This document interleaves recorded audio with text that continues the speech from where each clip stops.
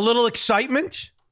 A little pre-episode 190 excitement you had when you pulled in? It's like a wildlife refuge around here. Holy Lord. What the hell happened? You come up, you're looking at me like, did you see what just happened? I'm like, no, I don't know what happened. What happened? I was just glad that your wife saw it because no one would have believed me. I mean, it was the craziest story. I mean, what happened? I'm standing on your porch. I just knocked because somebody forgets to unlock the door from time to time. So now I have to badger your wife to get up and come let me in, and I have to affect her life now. Oh, geez. Yeah. Okay. Sorry. Yeah. Well, apologize to her, not me. Yeah. Okay. On Mother's Day, she likes to get up off the couch and let a stranger in the home. That's always fun. Okay. Yeah. So I'm knocking on the door. And of course, Misty, are you a stranger? Still a stranger? I don't know. I don't live here. You kind of do, though, don't you? In a way. Aren't you my third child, my third son? Pretty much. Okay, go ahead. So you get here, you're about to walk in the side door, and all hell breaks loose. Well, yeah. So Misty, who loves me more than anyone's ever loved me, including my parents. She does go crazy when you get here. Going nuts, like usual. Yeah. So your wife's holding Misty back, and the door's cracked so I could come in, but I'm distracted because I heard all this fluttering of birds, but it was like bassy, woo, woo, fluttering, something you don't hear very often. I happen to look over. I hear a thud on the concrete, on your driveway. There's a dead fish now laying on your driveway where I just walked 2 seconds earlier. Right next to your car. Yeah, right next to my car. And there's an enormous eagle with a wingspan of, I don't know, like 8 feet. Like Sam Perkins? Yeah, exactly right. And this George Murison. The eagle shot a 3 on the way out too, and made it easily. But yeah, this eagle drops the fish, and there must be 10 to 12 crows and other black birds around him surrounding this eagle, which is probably why he dropped it, because he's just getting badgered for the food. And then he takes off again. He makes another appearance. He goes in for us. He comes back. I forgot about this part. Comes back to try to get it, and he just said forget it because the rest of the birds are badgering him, and then he's just gone. And now there's just a dead fish laying in your driveway with a bunch of crows circling like a freaking Hitchcock movie. It was crazy. I'd never seen an eagle that close. They're enormous. I mean, you see them in trees, you see them flying up hot. Yeah. Gosh, they're enormous. So cool to see it. But this one was kind of a wimp. But you didn't see the eagle drop the fish. I heard it. I heard the thud. I heard on the concrete. So why, after the eagle dropped the fish? Yeah. Didn't the crows, you and I just had a conversation about crows. You apparently know more about crows than most wildlife experts. That's right. That they're very smart. They got a high IQ. Yeah, I pulled up an article actually about a guy. They do well on SATs? Yes, they do. A guy at UW in 2008 was studying them out in the wild. Yeah. And for whatever reason, they didn't like him. And so him and his colleagues had to put on masks to get to their cars safely because they could recognize the faces of the people they didn't care for. This is how smart crows are. That's what I'm reading, that they're very smart, yes. So why, if they're so smart, was the fish just sitting there? You pointed out, I came to the window, I saw the dead fish. Yeah. Hell of a dead fish, by the way. Yeah, not a bad catch for that eagle, huh? Yeah, pretty good. Why is the dead fish just sitting in the driveway and nobody's paying any attention to it? There were crows around. Yeah. But nobody down with the fish. The eagle wasn't down with the fish. The fish. Yeah. What did the fish do? I mean, was the fish not a fresh piece of sushi? Or those crows are vegetarian. What was the problem? No squirrels, just a fish. I mean, it was there for 5 minutes, though. I mean, I think they were making sure it's safe so the eagle doesn't come back and kill them or something. I don't know. Maybe they were kind of waiting it out a bit. And you know what happened? They waited too long. Why'd they wait too long? Because somebody disposed of it. Mitchie the kid. Yeah. Mitchie the kid went down there, and I was shocked when I inspected the fish. Yeah. Why? Well, I had to get the fish off. I didn't want, while we're doing I didn't want everybody down there. It's a freaking party of birds and fish. Oh, and squirrels and guts and all that. I didn't want that. Yeah. So, of course, I went down. I said, Sharon, bring a bag. I'll get the fish. No. She put the bag. She brought a bag. She put the bag in the garage. She opened the bag like 50 feet from the fish. She said, "This is as close as I'm getting." I said, "Okay." So I brought the bag over and I got the fish. Yeah. The fish was clearly dead. Yeah. But the fish wasn't like mangled dead. Oh, yeah. It was very whatever the eagle did to kill the fish. Yeah. It was like arthroscopic surgery. There was only a little tiny piercing in the fish. One talon, that's all it wasn't like the head was knocked off. Or right. Yeah, no, it wasn't gruesome. Yeah. No. In fact, it's almost surprising the fish was dead. There was like no signs of peril or stress. Turns out there wasn't even a fight, it doesn't look like. Well, that's no match for... But turns out fish can't survive out of water. So I suppose there's a chance it maybe just suffocated? No, I don't think so. Okay, you saw one hole at least. Well, I got Quincy in on the deal. Yeah, timely. Yes. Timely reference. Quincy.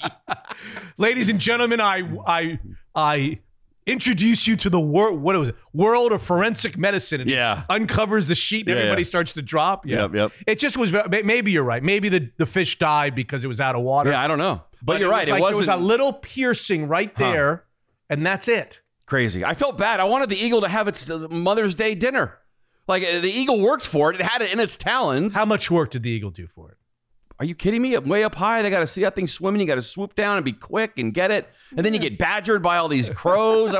Who needs it? Well, welcome to episode 190, where the eagle has landed. That's right. And the fish is out of water. Oh, that was crazy. Oh. Mitch Unfiltered is available on all major podcast platforms. That's the voice of Hotshot Scott. Please, please, please rate and review us on Apple. Become a patron, a Mitch Unfiltered patron. $5 a month. Have access to all the bonus shows. Danny O'Neill, Slickhawk, music entries. If you'd like to be a patron and can't really hang with the $5 a month because it's an issue for you, just let me know at mitch@mitchunfiltered.com, and I'll set you up. Stump the Band? Yes, sir. I've been starting these last few episodes with Stump the Band, kind of becoming like a non-traditional open, like a non-official traditional start to the show. Okay. Little Stump the Band. Sure. Mitch is an idiot trivia. Oh, boy. What two topics on episode 189P with Mitch and Danny O'Neill did Mitch completely butcher and demonstrate a severe lack of sports knowledge? Oh, see, I had one that wasn't sports that somebody hit me about, so I don't know. You want to go there first? Before I tell you that I'm done making fun of your sports knowledge? Because in two instances on 189P, that was I guess it was unveiled on Thursday with Danny, I just totally completely spaced with Danny O'Neill. See, it's cute that you still care of what people think about your sports knowledge. I don't care what they think. Oh, okay. I just care that I totally froze up and didn't have the information straight. What did you make a mistake? You and Danny were talking about what a stan is, to be a stan. You remember that? Yeah. And you weren't sure what a stan is? Stadium fan or something? Yeah, a fan. No, there's a song by Eminem called Stan. Yeah, I don't know Eminem, no. Yeah, okay. Jerry Mathers? That's right, Jerry Mathers, who's on-screen brother, by the way. Sick, yeah, he's sick. Saw that today. Yeah. So being a stan is like being a fanatic, like an obsessed. That's what I thought. Phonetic fan. Yeah, I could figure that one out. You could, okay. Pretty much. I don't remember the content. All right. Was that 189P too? Did I mess that up? No, I think that was the one before. So you like to spread out your errors. You like the Mariners. You spread it out a little bit. I joked for about 3 minutes with Danny O'Neill on episode 1. I guess I'm not doing a very good promo for 189P right now, telling you that I made all these mistakes. I joked for a few minutes with Danny about Ethan Posick remaining the center of the Seattle Seahawks and how many lives does this guy have and why won't they draft a center or bring in a center to replace him? Yeah. He's with the Cleveland Browns. Okay, there you go. Oh, God. Oh, God, I forgot he left during free agency. He went to the Cleveland Browns, and they have a new center by the name of Austin Blythe, who they got from, like, the Rams, or was once on the Rams, I think. Okay. He came, I think he was on the Chiefs last, but once on the Rams. So I spent 3 minutes laughing about how Ethan Posick is still the center of the team when he's not even on the team. So is this Thank you very listeners much. that hit you up and tell you? Oh, plenty. They love it, don't they? Which is fine. Yeah. They love it. And then the other thing was, when I recorded 189P with Danny on a Wednesday, it was just announced. What I'm about to tell you is really one of the great embarrassments. It is. Yeah. That's saying something for your career. Oh, yeah. Life and career. I'm talking sports info embarrassments, not life embarrassments. Gotcha. Okay? Fine. Fair enough. All right. They had just announced when we started 189P that the Seahawks were going to be the first team to ever play, one of the first two teams to ever play in Germany. Did you hear that? I did, They're going to play Tom Brady and the Bucks in Germany. And Oktoberfest is back for the first time in 2 years. So what a great time to go to Germany. I thought it was in November, though. I think the game is in November. Oh, it is? Okay. Yeah. Maybe Oktoberfest goes into November. I don't know. And I was intrigued by that. And whenever I hear that a team that I like, either the Dolphins or the Seahawks, are going to play in England or going to play in Germany, the first question that always comes to my mind for whatever reason is, okay, who's losing a home game? Gotcha. Somebody's losing a home game. I'm a season ticket holder to the Seahawks. My brother's a season ticket holder to the Dolphins. I'm always curious. Okay, and I've always been under the impression that when the Seahawks play on the road, or when they play in London or wherever, now Germany, that they would never take a home game away from the Seahawks because the Seahawks because of the infamy of the Seahawks. Okay. But none of the articles, this was minutes before I recorded with Danny, none of the articles mentioned whether the Bucs or the Seahawks were the home team. So I go on with Danny about 5 minutes after I mentioned Ethan Posick on the Seahawks for a few minutes. Yeah. And I wondered aloud, have you seen who's going to be the home team? I don't think they've announced who's going to be the home team. Yeah. He said, I haven't seen it. I said, I looked at about 3 or 4 articles. They never mentioned who's going to be. I'm wondering who loses the home game. I guess it's not been announced yet, yada, yada, yada. When I am a huge stickler about, this is what's embarrassing. The most embarrassing part of this is I've spent 25 years telling people on radio shows and podcasts that schedules have been out for years. We know who the teams are and where the games are years in advance, except for those 2 or 3 wild card games out of 17 that are dependent upon the finish in the standings of the previous season. But even after the previous season is over, we know who those 3 teams are, and we know where those 3 games are. Yeah. I had totally forgotten what I've been preaching for 25 years. All I had to do was look and see, do they play the Bucs at home or do they play the Bucs on the road? And on every website in the world, it says they play the Bucs on the road this year. Okay. So it's the Bucs home. But here I am going, I don't know. No one's announcing to me. Right. I'm like, what the hell? God, it was not a good show. Well, what is wrong with me? I've known that forever. Yeah. That like next year's, like not even this coming year's schedule. Like if you asked me, Mitch, who's going to be on the 2023 Seahawks schedule? Yeah. I could give you 14 of the 17 games, home and away. When the schedules come out and they're released, the only thing that's released, people don't get this. The only thing that's released when the schedules come out, that's a big day. Oh, sure. Is the order in which they play. We don't know whether they don't play. Have dates. Right. We don't have dates and who they play when and how many. Monday Night Football. No, we don't know any of that. No. But we know who they're playing and where 5 years in advance. Yeah. And here I am asking.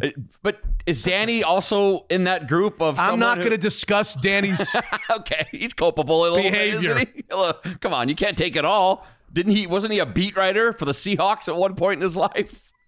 Come on now.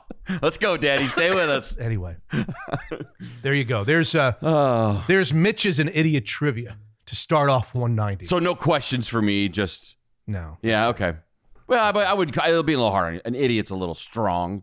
I mean, you know. Well, two in the same like 5 minute span of one show. No. I love that the listeners couldn't wait to get on there. Mitch, I got to tell you something. Ethan Posick, Mitch. Yeah. Oh God, they love it, don't they? They're sending me pictures of him in a Cleveland Browns in case you didn't believe him. God damn it. Oh, that's so funny. They are the best.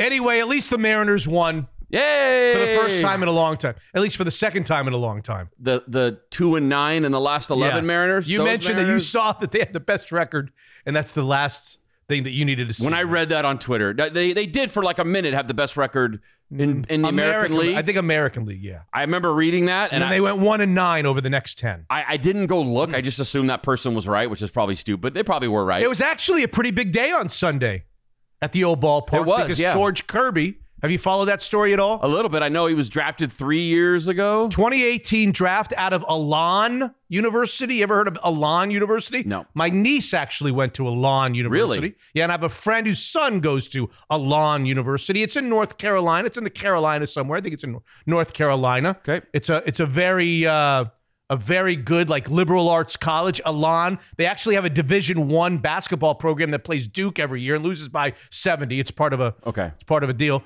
Well, George Kirby played baseball at Elan. He was I want to say the 20th or 25th pick in the first round, 2018. He's been nothing short of great in his minor league stints, including this year's 5 starts at Arkansas. He was great. And so he made his debut for the Mariners. And of course they scored. They appreciated his debut by scoring no runs for him. And then as soon as he comes out, Didn't the next guy give up a solo home run? It is, yes, the next guy. That's your reward for There pitching you go. 6 scoreless. Welcome, George, to Seattle. That's right. But Kirby went out there and threw 6 innings, shutout ball. Looked great. 7 strikeouts, no walks. He's got like 3 or 4 pitches. Crazy. Throws them all for strikes. They sent Brash down, who can't find the strike zone. He's got great stuff, but he's all over the yard. Okay. Apparently, they're going to make him into a reliever, I think. Okay. But Kirby looked great. There's no reason why now he won't be in the rotation for many years to come. Love it. So great. And so he pitched well. Of course, he didn't get any run support, but then they scored later to tie. Toro hit a home run in the 9th. And then what did they do, Hotshot? Do I need to I had to be bring here this for up? this. I had to be here for What did they do in the bottom of the 10th after the Tampa Bay Rays didn't do it in the top of the 10th? Yeah. They squared around for a bunt to move the runner over. Yes. Yeah, and it was successful. And it was almost safe at first, too. Yeah, because because pitchers can't throw to first. What is that? They can only throw to the catcher, but they can't throw to first. The most accurate people on earth with a baseball can't throw to first base as opposed to home. I'll point out that in the top of the 10th, while you were with the Fish and the Eagle, yeah, the Rays started with the guy on second and nobody out. Okay. Chose not to sacrifice. The next guy got out, leaving the guy at second with 1 out. And then the next guy hit a laser down the right field line that Kenneth had to come over deep right and make a catch. The guy would have easily scored from third on a sacrifice fly had they sacked. I just want to point that out. I know you do, yes. So George Kirby makes his debut. Kyle Lewis. Anyway, we're just starting episode 190, so I probably shouldn't be talking about You said Kyle Lewis. Are you going to get into something about him? Well, he's done well. He's 17 at bats, 6 of 17. Good. In the minor leagues. He's got a week or 2 more, and then he'll be up, and then probably Kenneth will be down. Love it. I'm ready for him. Kyle Lewis, the one-time American League Rookie of the Year. Crazy. He's hit 2 home runs in his first 4 games, got a double, 6 for 17. Not bad. Imagine just adding him. Imagine just adding it. Well, a former AL Rookie of the Year is not nothing. Really? You're going to give it that to it? I mean, I don't know. I'm not, like, off my chair excited. Okay. I'm worried about what he is right now, especially his durability. He's got no durability. I mean, he's hurt all the time. Seems like it, yeah. So I hope he's a great guy. I know I interviewed him a couple times. He's a great guy. He is, okay. He is an awesome guy. So I hope that he succeeds this next time around. But we'll have to kind of wait and see. Was it just me, or did Kenneth get tagged out by a string on a mitt? I was watching. He did on a steal attempt, maybe? Yeah. Yeah. And what? This drives me crazy about infielders. I try to tell kids that I coach, when you're trying to tag somebody out and they're sliding into the base, why not just put the mitt in front of the base? Why do you try to tag the person? Kids do that all the time. You see them try. Yeah. And this guy swiped at it. Yeah. Why not just... Maybe because the throw wasn't exactly where the mitt would be in front of the base, that the throw was a little bit towards the first base side of Maybe. second. It looked pretty good. I'm just guessing. If he just puts it in front of the bag, yeah, you know where the cleats are going. They're not sliding towards home but or the right field. The assumption is the ball arrives in time and at the right exact place to allow you to put the glove in front of the base. Yeah. Right? But I just couldn't believe a string. A little string off the glove, yeah. Unreal. There you go. Yeah. Boy, Kenneth just can't buy a break, can he? Episode 190 guests. We've got 4 guest segments. Normally 3. We're doing 4. Okay. Ask me why we're doing 4. Why are you doing 4? No idea. All right. No, I do have an idea. Because we had set up the show, and then the Seattle Sounders went out and accomplished something in front of 70,000 people on Wednesday. They won some sort of a cup that's really big in the soccer world I don't know anything about. Is it the CONCACAF maybe? Yeah, CONCACAF Cup. Okay. And I started getting emails and tweets. Hey, are you going to do a soccer thing? Are you going to do a soccer thing? Mitch, you got to do a soccer thing. This is a big deal. You've got to do a soccer thing. So I figured we'd add a 4th guest named Matt Stretch Johnson, the former play-by-play voice of the Seattle Sounders. So he's one of the guests. Love it. Chris Kapilovic, you wouldn't know his name, Coach Cap. He's the assistant head coach at Michigan State. He was in charge of the running game at Michigan State. Love it. And in charge of Kenneth Walker, who became a very special running back that the Seahawks drafted. And I guess at rookie camp, he looked great, explosive, was catching balls out of the backfield. Can't wait. So everybody was excited about that. He'll be with us, his coach from Michigan State. We've got a guy by the name of Kerry Cosby on, spelled with a Z, not an S. Okay. He is going to tell a story. He's the director of golf at Southern Hills Country Club, and he was minding his own business about 10 days ago. Okay. In the pro shop doing whatever they do, and he got a call from Tiger Woods' people. Whoa. Telling him that Tiger is making a trip. He's not allowed to tell anybody. It's got to be a complete secret. Tiger's making a trip. He wants to play this club that's the site of the PGA Championship, and he needs a caddy. Woo. If you know of two people, somebody that will carry his bag, he said, I do. I know somebody will carry his bag. Yeah. And then his buddies coming with him or his business partners coming with him, and he'll need a caddy too. So this guy was not allowed to tell his family, not allowed to tell anybody. It's a complete top secret when Tiger flies in and plays a golf course because of everything that happens. Yeah. He waits to the day of. He tells his 13-year-old son who plays golf, guess what you're doing today instead of going to school. Wow.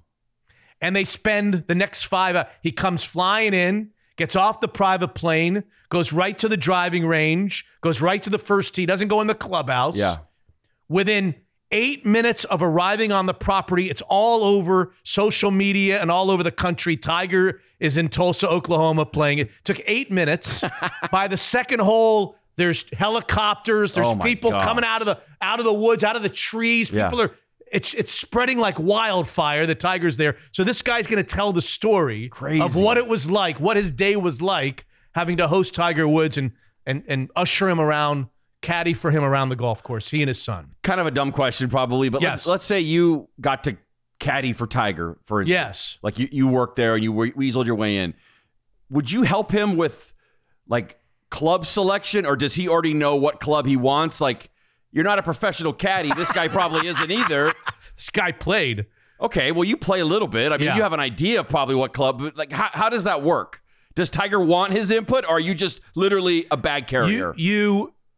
I think as a caddy, I've never been a caddy. Okay. You shut up. Oh, you do? Okay. You shut up and you let the player kind of tell you what he wants. I see. Okay. You're not giving tips or advice. Tiger, you took it back a little bit inside there. Well, more like this guy knows the course probably pretty well. That's one of the courses. Tiger actually won there. Okay. So he knows when they played the PGA. No, they played the PGA there in 2007. Okay. And he won. Okay. But they've now redone the golf course since he's played. Gotcha. And this guy runs the golf course. So this guy was giving him tips. That's what I'm wondering, yes. About, hey, you may want to play down to here and come at it from this angle, right. Or here's what we did here. He's not on swing mechanics, no. But like just telling him, hey, it's kind of tricky around it, whatever, So well, in the interview when he talks about the story about hosting Tiger Woods and trying to keep it secret, and his wife getting mad at him for keeping a secret from him, he tells the story about trying to figure out what Tiger wants from me. Oh yeah. And he said literally, people with cameras were in the trees. They started people started finding out all over the city that he was there, and they just flocked to the course. He said by the time they were coming up the 18th hole, there were people all over the place. Amazing. And then he, signs a couple things, gets on his plane, and he's out of there. Boy, it's good to be Tiger. Isn't it good to be Tiger? So I wanted this guy to tell the story. I love it. And by the way, I'm all for education. I married a teacher. I want my kid to go to college. But pulling your kid out of school for this is what life's about, right? I mean, I'm so glad that he didn't go, well, he can't miss. No, you're pulling him out of school for this. This kid is 13 years old. He dropped to his knees when he found out. Really? He dropped to his knees. But then you got to do the math. Yeah. He's not even old enough to remember Tiger Woods when Tiger Woods was Tiger Woods. But like he knows the stories. Well, but yeah. For a comparison, I mean, do you remember Arnold Palmer in his prime? No. But would you caddy for him at 13? I mean, yes. Exactly. So, if you know the game, you know the legends, and that's amazing. What a cool story. I can't wait to hear it. So he's going to be on the show. Kerry Cosby is his name. We've got Matt Stretch Johnson on what the Sounders accomplished. We've got Mike DeCourcy, the college hoops voice and writer for the Sporting News, on the Jay Wright Villanova thing, on Gonzaga, on how NIL is changing college basketball, how it might be shipping some of our great coaches don't want to do it anymore because of NIL. Yeah. Mike DeCourcy is going to talk a little bit about that. So 4 guest segments. Boy, big show. After your 2 faux pas on the Peace Show, I think you've more than made up for it with. If I haven't made any mistakes, I have. Oh, that's true. We haven't listened yet, I guess. Hot shot with the busiest Sunday of the year at the Northwest Best Steakhouse, now in our rearview mirror. Mother's Day, sunny, warm weather hopefully is around the corner, which brings to mind outdoor seating at Bellevue, Les Shy, and South Lake Union. A little birdie named Max Levy tells me quite the remodel of the South Lake Union patio is wrapping up. Can't wait to see it. Gonna be awesome. Daniel's Broiler, world-class steakhouses. Fireside Home Solutions. Without Fireside's incredible support, lots of fun pools and contests for our listeners would not happen. The PGA Championship pool is next. Begin your search for fireplaces and garage doors at firesidehomesolutions.com. When the national powerhouse Cross Country Mortgage wanted a new Kirkland, Washington office, they turned to Jordan Flowers and his Kirkland team. Easy choice. No one comes up with more creative ways to save you money on your monthly mortgage than Jordan's group. Save hundreds every month just with a 7-minute phone call. That's all you need. Jordan's number, 425-890-2957. Evergreen Golf Call, tax advisors, certified financial planners, experienced portfolio managers working together to bring retirement planning, taxes, and investments under one roof. EvergreenGK.com. More than just a financial advisor, Evergreen is everything wealth. And Zeke's Pizza now in Spokane and Mill Creek, White Center on 16th Avenue Southwest. Pizza, salads, and the best beer selection anywhere. Homegrown in the Northwest, Zeke's Pizza. This is episode 190, and it begins right now. Unfiltered. I guess I'd have to know who they were going to pick. I mean, if they weren't going to pick the running back, who were they going to pick? Were they going to pick a wide receiver like D. Eskridge? I'd rather He didn't do much either. I'd rather Kenneth Walker than another D. Eskridge. Let's put it that way. Unfiltered. You know, there's more to the at-bat than the third strike. Is he swinging at bad pitches in strikes 1 and 2? Is he missing good pitches in strikes 1 and 2? Is he watching strikes 1 and 2? Mitch is unfiltered.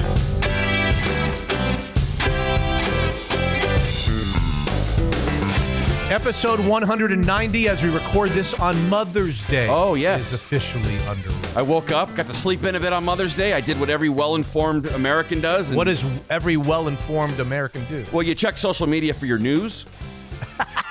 That's what we do, right? I mean, Come on. Is that what you did? Yeah, I always wake up just because I like to see who died. Yeah. Mostly, you know, that's what. So I checked Twitter. The number one trending thing on Mother's Day happened to be the word MILF. And I was just thinking, that's so Twitter, isn't it? It's so perfect. They had to make that be the number one trending, at least when I looked at it. Remember on Easter, Satan was the number one? What makes it the number one trending? How does that work? I guess however many times it's typed. There's a hashtag and it says MILF. Is that what it is? I don't even know. Yeah, I thought it was always hashtag, but even the people who hate it are like, come on, everyone, you had to make MILF the number. But that counts in the tally, you dummy. You're just perpetuating this nonstop. Now, let me ask you a question. When you realize that, when you open your eyes and you check for your worldly news, and this is what you come up with, what do you do with that news? Do you tell your wife, hey, honey, look what's the number one trend? I actually did show her. You did? She was disgusted. But I love that reaction from her. You're a man with a wife and one kid who's a daughter. That's right. Yeah, she is. Do a you daughter. hold this news until you see Mitch, or do you do you go out into the neighborhood, into the Snoqualmie neighborhood, and find another guy like mowing the lawn? Hey, you see this? What does a guy of your caliber do with news like that? What caliber am I? I have this awful trait where I love getting that reaction from her because she gets disgusted pretty easily. So I love showing her stuff like that. And how long does that conversation last? Oh, there's no conversation. It's like 10 seconds. Well, I just show her and then she just shakes her head and goes back to her phone. But I just wanted to show her. This is the first communication you had with her on Mother's Day. That's exactly right. You hadn't even wished her an happy Mother's Day. No cards, no coffee, no nothing. Here you go, MILF is trending. God. And what do you do on Mother's Day? Do you do something special? Does Piper do something special? Is she too young to like? I gotta remind the boys. Did you get a car? You know, they're drive. One's 20, one's 16. They drive everywhere else. They want to be treated like adults, but then it's like you didn't get a Mother's Day card for us, right? They get go get your own effing Mother's Day card. Adulthood is a la carte for them, right? They like, pick and choose what they like from it. That's right. I actually thought I would see Max when I pulled up. I thought he'd grace. He was here. We dropped him off. Yeah. Okay. I'm like, so I say to the guy, "Did you guys get anything?" I don't think Mom wants anything. Yeah. Did she say that? Yeah, kind of. Kinda. Right. Do you think she meant it? Right. How long have you known this woman? I mean, come on, everybody. Figure it out. You Read the guys room. want cars, you want independence, you want to be able to go and come as you please. Right. You go there, you go here. Dad, didn't you go get a Mother's Day card? Yeah. Did you get one for us? Go get your own. Exactly. You have car keys and probably $2 in God's your wallet. sakes. I know. Go to the dollar store if you have to. So and where's get a card. Piper on this? Well, I don't know if you saw the saddest tweet of my life on Friday that I tweeted out. Okay, not ever, but What happened? so I checked my email. I don't know when it was, Friday. And Because of the softball tournament? everything was just canceled. I mean, look outside. I mean, it's Beautiful. canceled. Yeah, so we were supposed to be in Lacey, Washington.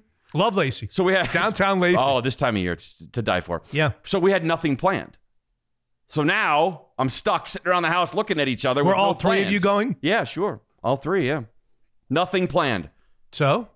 So we don't have any plans. I woke up and I cooked breakfast for my wife and Yeah. Showed her what the trending topic is. yeah, showed her what milk. What is a man of your caliber?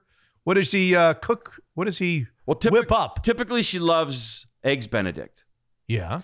So I was very embarrassed. Last night we went shopping for the groceries at like 10:30 because we were coming back from somewhere. Yeah. And I bought a powdered packet of hollandaise sauce, which really bummed me out because I Yeah. usually make mine from scratch, Look at you. which is not easy, by the way. Look at you. It's hard. I got to tell you, I've messed it up a few times. Yeah. If you get it too warm, now you got scrambled eggs instead of hollandaise sauce. It's no good. So I made that this morning. I made a little, and then I had to go in and Nice. prepare notes for the That's show. very And nice. here I am. Yeah. I think that her and Piper are going to a movie together. So she'll spend time with her child. She doesn't need me. It's Mother's Day. You want to be with your kid. What do you need from me? Yeah. I'm sitting here watching fish fall down out of the sky. That's all I'm doing. I mean, come on. She's good.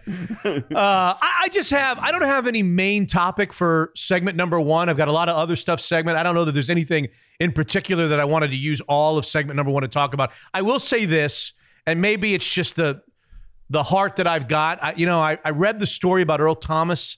I don't know if that's been resolved. Are you familiar with what I'm talking about? Yeah, I actually meant to put it in my notes. There was an arrest warrant out for, this is a couple of weeks after he proclaimed, I'm coming back. I'm ready to come back to the NFL. You told me that. Like, 33 or 34 years old. I'm not sure how old he is. yeah, we discussed it on one episode. Yeah. A couple weeks later, here we are talking about an arrest warrant because of believe some threatening messages that he may or may not have sent to his ex involving her and the kids, and it's ugly, and it's in and of itself, I don't know how serious of a deal this is, but it's just another peg in the Earl Thomas kind of gone downhill. It just feels like. No doubt. And maybe I'm making a mountain out of a molehill.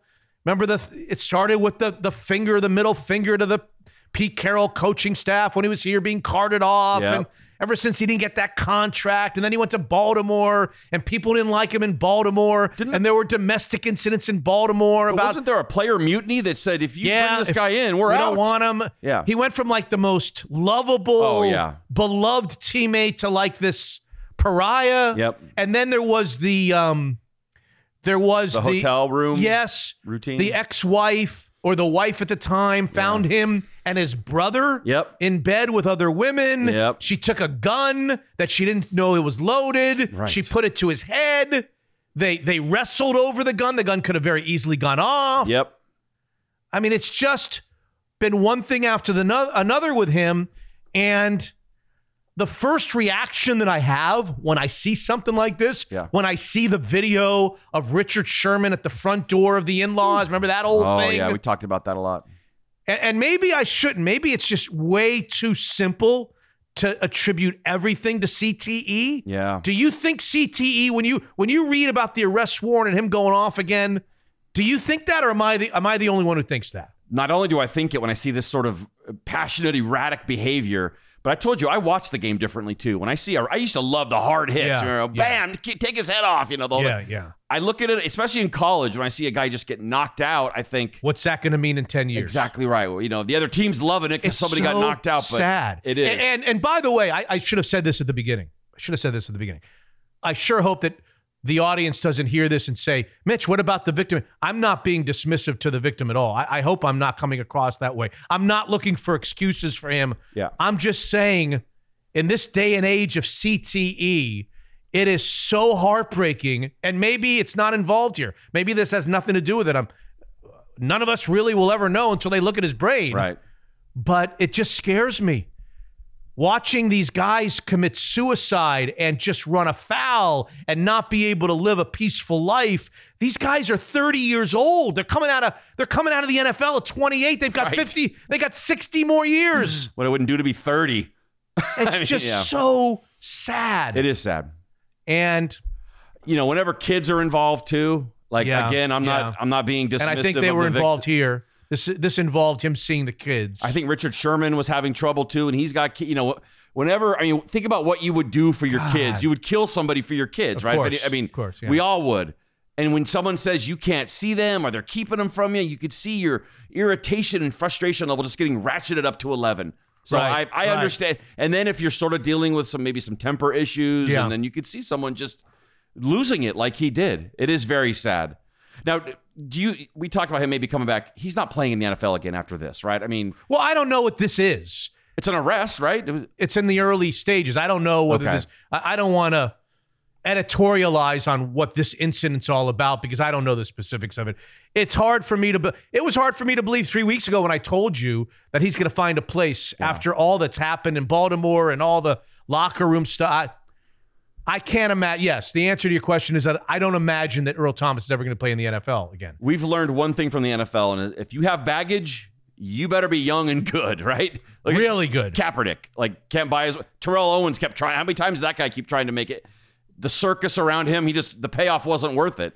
So yeah, I'm just feeling bad. I'm feeling bad for her. I'm feeling bad for those kids. Right. I'm feeling bad for him and his future. And all the other NFL players, if he's involved in this, I don't know. Who knows if he has I don't know. CTE? But when you watched him play, no one got more out of their 185 pounds than that guy did, right? Oh, sticking his head in it. Oh. Always. Every ounce of his body weight was being launched like a missile. So if it turns out he did, you could put me in the camp as not surprised because that guy left it all out there and he flew around at a high speed.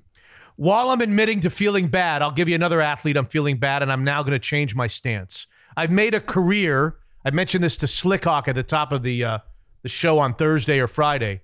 I've made a career out of hating on professional golfer Phil Mickelson. Wait a second. Yes. Can't do it anymore. I'm done. This is I think you should have led with this. This is a pretty big story. Well, I led that show with it. You did? Okay. Yeah, it was my big announcement. Wow. I've come to the point where it's not fun anymore to take shots at Phil Mickelson. Have you read the latest? Not the latest. Well, the thing that came out of the book that's coming out, they're releasing little pieces of it that he lost $40 million in gambling from 2010 to 2014. Over a 4-year period, he lost $40 million. Who knows how much he lost up until 2010? Who knows how much he's lost since 2014? You know the whole story about him being jettisoned from the game. And no wonder he's bitching about how much the PGA Tour pays him. I mean, the guy needs money. I shouldn't laugh, really. It's kind of like Earl Thomas from the standpoint that I don't know whether Earl Thomas is really suffering from CTE. Yeah. I don't know that Phil Mickelson is in a really bad place right now. I don't know that, but it feels that way. Yeah. And it's just not fun anymore to take shots at him. Didn't he lose all of his sponsors or most of the big ones? I think he lost most of his sponsors. Yeah. Everybody's mad at him. There's another book that's look, as I said to Slickhawk, I don't walk back on any of the reasons I disliked him. I've never liked the guy. In fact, do you feel vindicated a bit knowing that he's... Maybe a little bit. Okay. Nobody asks me anymore, why don't you like Phil Mickelson? It's funny, nobody asks me that anymore. Yeah. I think people know now.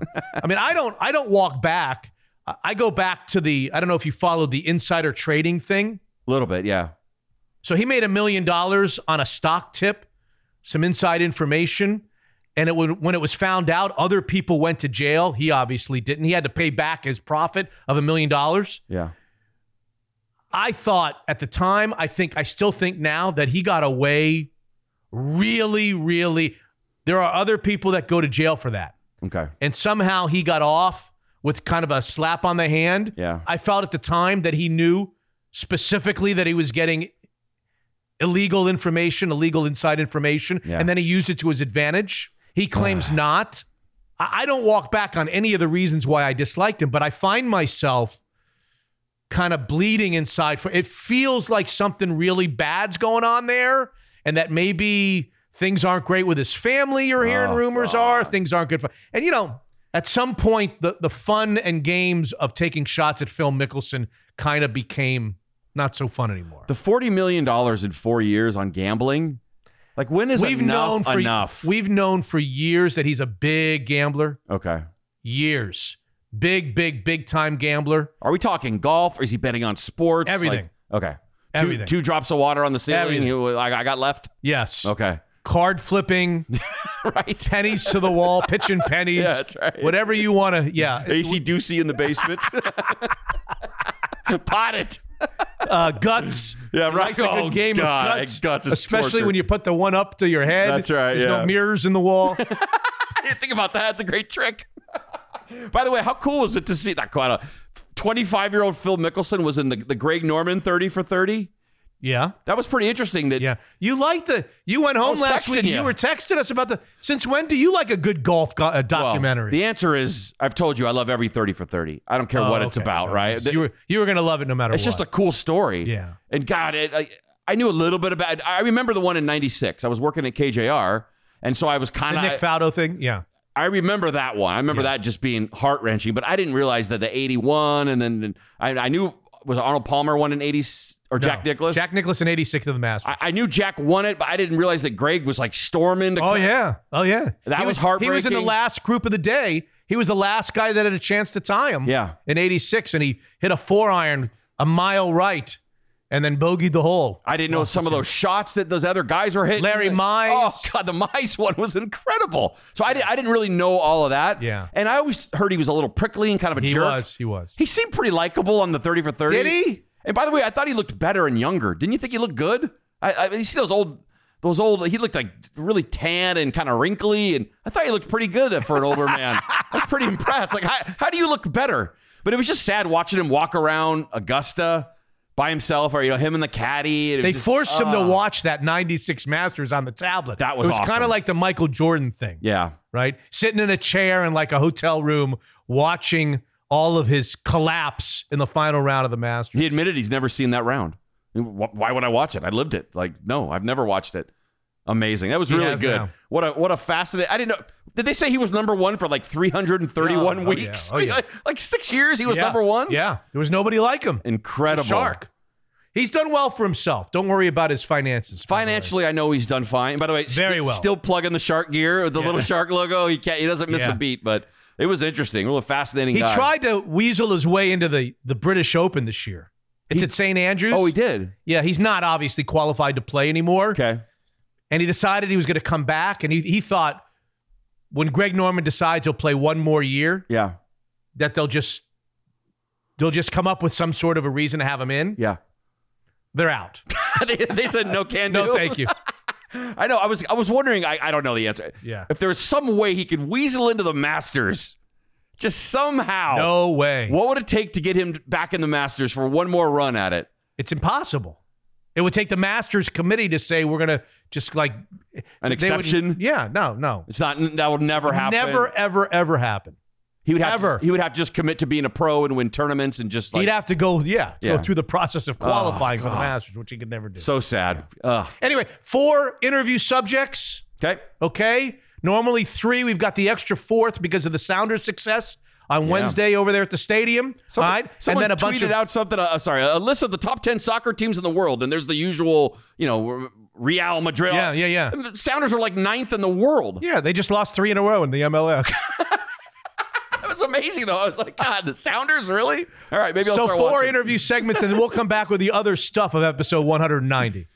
It's trivia time. The director of financial planning at Evergreen Golf Call rejoins us on Mitch Unfiltered, Katie Versio. Katie, how are you? How's everything at Evergreen Golf Call? I know it's been tough in the markets the last few months. Hey, Mitch, it has been a very volatile last few months, but we're all doing well. Do we have a theme of questioning today? Yes. Today's theme is focused on interest rates. There's been some changes this year, and it's really been impacting markets. So I'm curious to how much you've been paying attention. I haven't been, but I'll do my very best. Well, I kind of have been. Question number 1, Katie. So in March, the Federal Reserve raised interest rates for the first time since December 2018. How much did they increase rates by?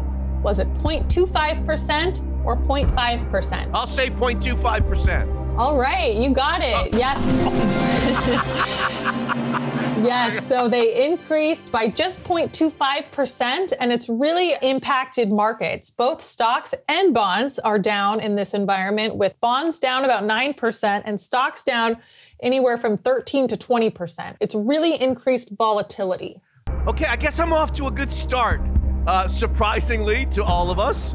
Question number 2, Katie. So the change in interest rates has impacted areas of the market differently. In April of 2021, a year ago, the 30-year fixed mortgage rate was on average about 3.2%. What is that mortgage rate today if you're going to go out and get a new mortgage? Is it 4.2%, 5%, or 5.2%? I'll say 5%. I'll go right in the middle, Katie. It's actually 5.2%. So it's an increase on average of 2 percentage points. So that's a huge increase over that time period. Yeah, it's costing us a lot more each month on our mortgage. All right, question number 3. Maybe I can go 2 for 3. Go ahead. Okay, so in April of 2021, a 6-month CD would earn you 0.17% in interest, so not very much. What is that rate today? Is it 0.2%, 0.5%, or 1% on a 6-month CD?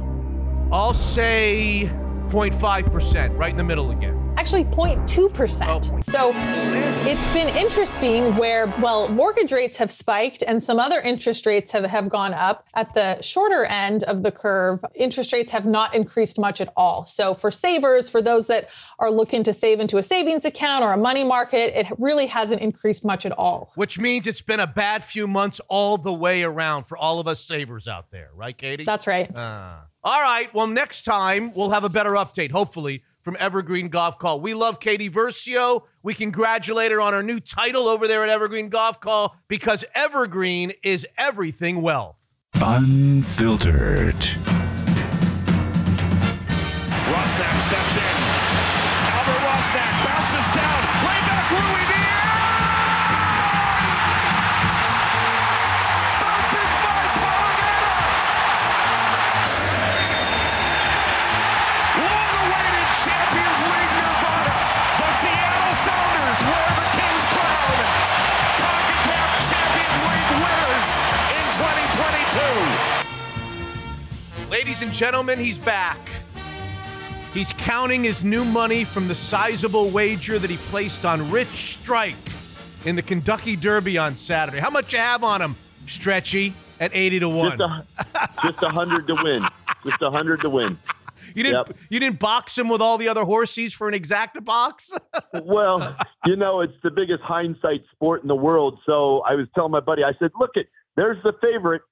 Somebody had to have done like a $2 exacta box, the favorite with all. Yeah. I mean, but no, I had the second and third place finishers, and that's kind of my horse gambling history. I had the 2 favorites. I had the 3 and the 10 for a few dollars, and I couldn't believe it.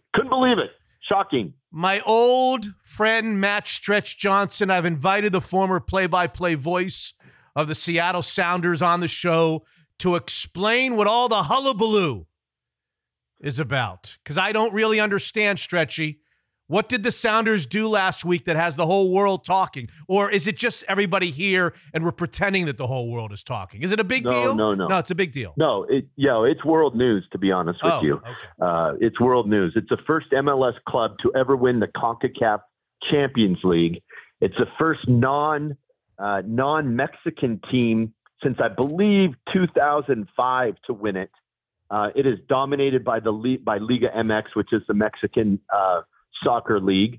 And for the Seattle Sounders to do it, everybody in Europe was talking about Germany, Spain, England, obviously Mexico, because this team came up and lost the cup up here.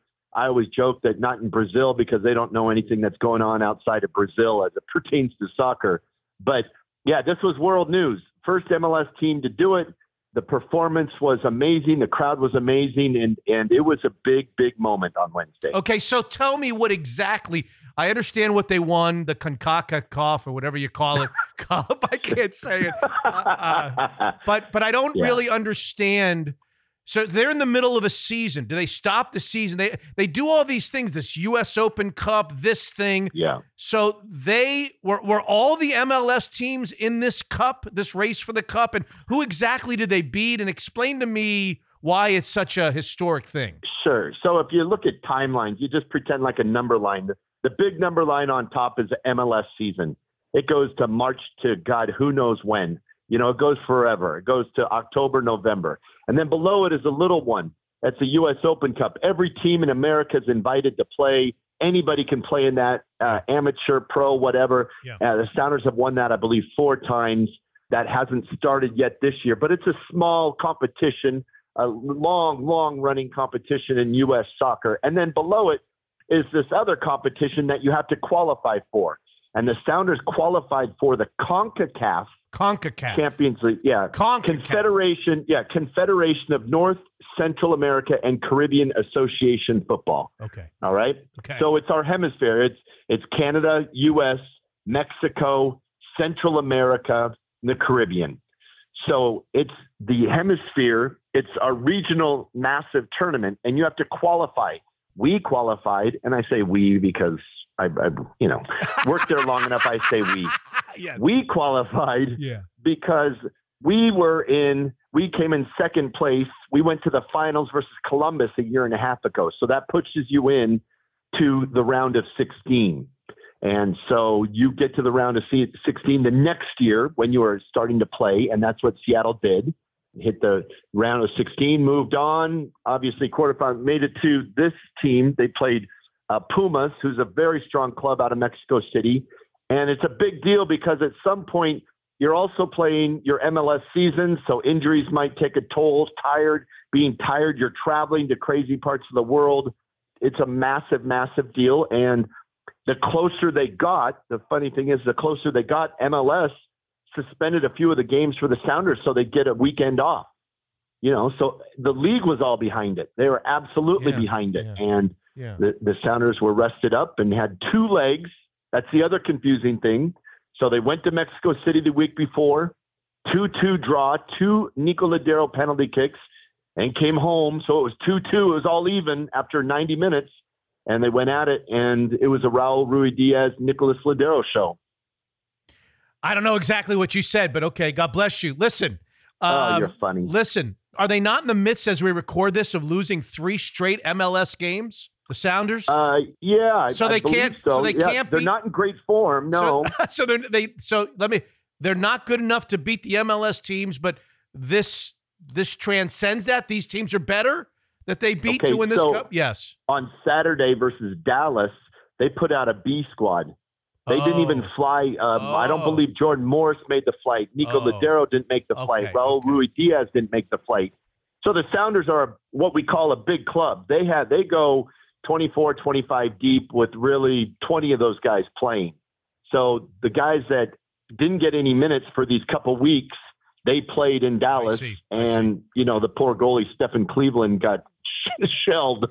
So, they rested all these players who were just absolutely, gutted, tired from 90 minutes of thrilling up and down, back and forth soccer on Wednesday. So they didn't even make the trip. So I see. Yes, they'll turn it around. It is they've been in the playoffs every year since their inception in 2009. So that's the goal, get back in the playoffs, but they'll right that ship. But yes, they have a little losing streak because they rested players the week before. You don't want an injury to Jordan Morris or any of the big studs. The 2 big guys, Nico and Raul. And so you're resting them. And they've won the big trophy, so they'll be back in action whenever they play next. What's the meaning of this, and why is it so seismic? Does it necessarily mean that the U.S. soccer is catching up to the rest of the world, or is that an overstatement? No, it's catching up to the Mexican League. Liga MX has been far and away better than MLS. Okay. And I'll tell you why. It's easy. Liga MX has big payrolls. They spend a ton of money on players. Players from MLS have gone down to Mexico and played on the big clubs and made some money. And now, not only through payroll and different things, but the MLS is catching up to Liga MX. And that's what's reverberating through U.S. and Mexico. Is now Mexico's thinking, all right, when we play an MLS club, it's not a rollover. It's not a shoo-in. These teams that I believe Garth Lagerwey, the president and GM of Seattle, he put together the best team in Seattle's history this year, specifically for this, and it paid off. So the seismic result on Wednesday was because an MLS team beat a Mexican team when it counted, when it mattered most. That Seattle did it for the first time. Toronto made the finals one year. Salt Lake made the finals one year. Didn't get the win. But like I said, people woke up in England, Spain, Germany, hearing that Seattle Sounders, they won this cup. That was massive world news. And it puts the Sounders on that's their goal, is to be a global brand. I've heard that for years, a global brand. And this is the major step. This is the major step in doing so. Okay. Do they really have a 16-year-old on the team? Yeah, absolutely. 16? And he played lights out. Wow. 16? He played lights out. Joao Paulo tore his ACL on Wednesday. Early in the match, the left back went down also. And when Joao Paulo went down, I said to my brother, I said, yeah, this is trouble. This is bad news. Obed Vargas came in and he played very well. He's playing in the center of the park, and he fit in. It was quite a performance by a 16-year-old in front of 68,000. Yeah. Well, I'm impressed. I don't know what we're talking about, but I'm impressed, and I know a lot of people in our audience wanted to hear a segment on Talk Stretchy. I got to be honest with you. I've got my eye on Group B of the 2022 World Cup, and in particular that England-U.S. match the day after Thanksgiving. You know anybody who's going to be at that match? Now we're talking. Now we've turned it up a notch here. My brother and I fly to Qatar on the Saturday after Thanksgiving, so I believe we'll see the last U.S. match. But we'll be there for about 13 days. We'll see the entire round of 16, and we'll just bounce around. I mean, Qatar is the size of Connecticut, so we won't have trouble getting around the country. But, yeah, excited. That'll be my 9th World Cup. Started back in '94. It's a wonderful, wonderful tradition. You've done the great traveling sports traditions with your father. I'm doing it with my brother, he and I are very close friends, and it's thrilling. It's absolutely thrilling. Quick story. We were in Korea in 2002, and this older gentleman, he was not bragging at all, but he was telling us his experiences. And in 2002, it was his 10th World Cup. And he was telling us that he saw Pele play his first World Cup game in 1958. Oh my God. And Alan and I sit back at the trade, and Alan looks at me and says, I want to go to 10. And it was just like, yeah, all right, let's do it. And so we just kind of think we're always going to go, and our little joke is that we're going to go until the other guy can't push the other guy in the wheelchair. Okay. That's when we're done. When we're all done, we'll watch them on TV, but we are going until we cannot move. And then by then we'll have, who knows, we'll have electric wheelchairs or whatever we have to do. So is the assumption that the U.S. team will actually be in the mix in the World Cup, that they've now improved and they've caught up enough to be really in the mix, or not? They can definitely, they're in the mix in this group. I believe they should move forward to the round of 16. They should beat Iran. England is up and down, but they should move into the round of 16. From there, it's a crapshoot. I mean, I believe the best was the quarterfinals, semifinals in Korea, matter of fact. Yeah, this team has got a lot of young talent, maybe a little naive. They're not supposed to be nervous because they don't know they're supposed to be nervous, and they've got a bunch of solid talent. So I could see them maybe, shocking someone and getting into the final 8. Sure. Absolutely. It's a very exciting time for U.S. soccer. They've kind of gotten rid of the whole group that was around.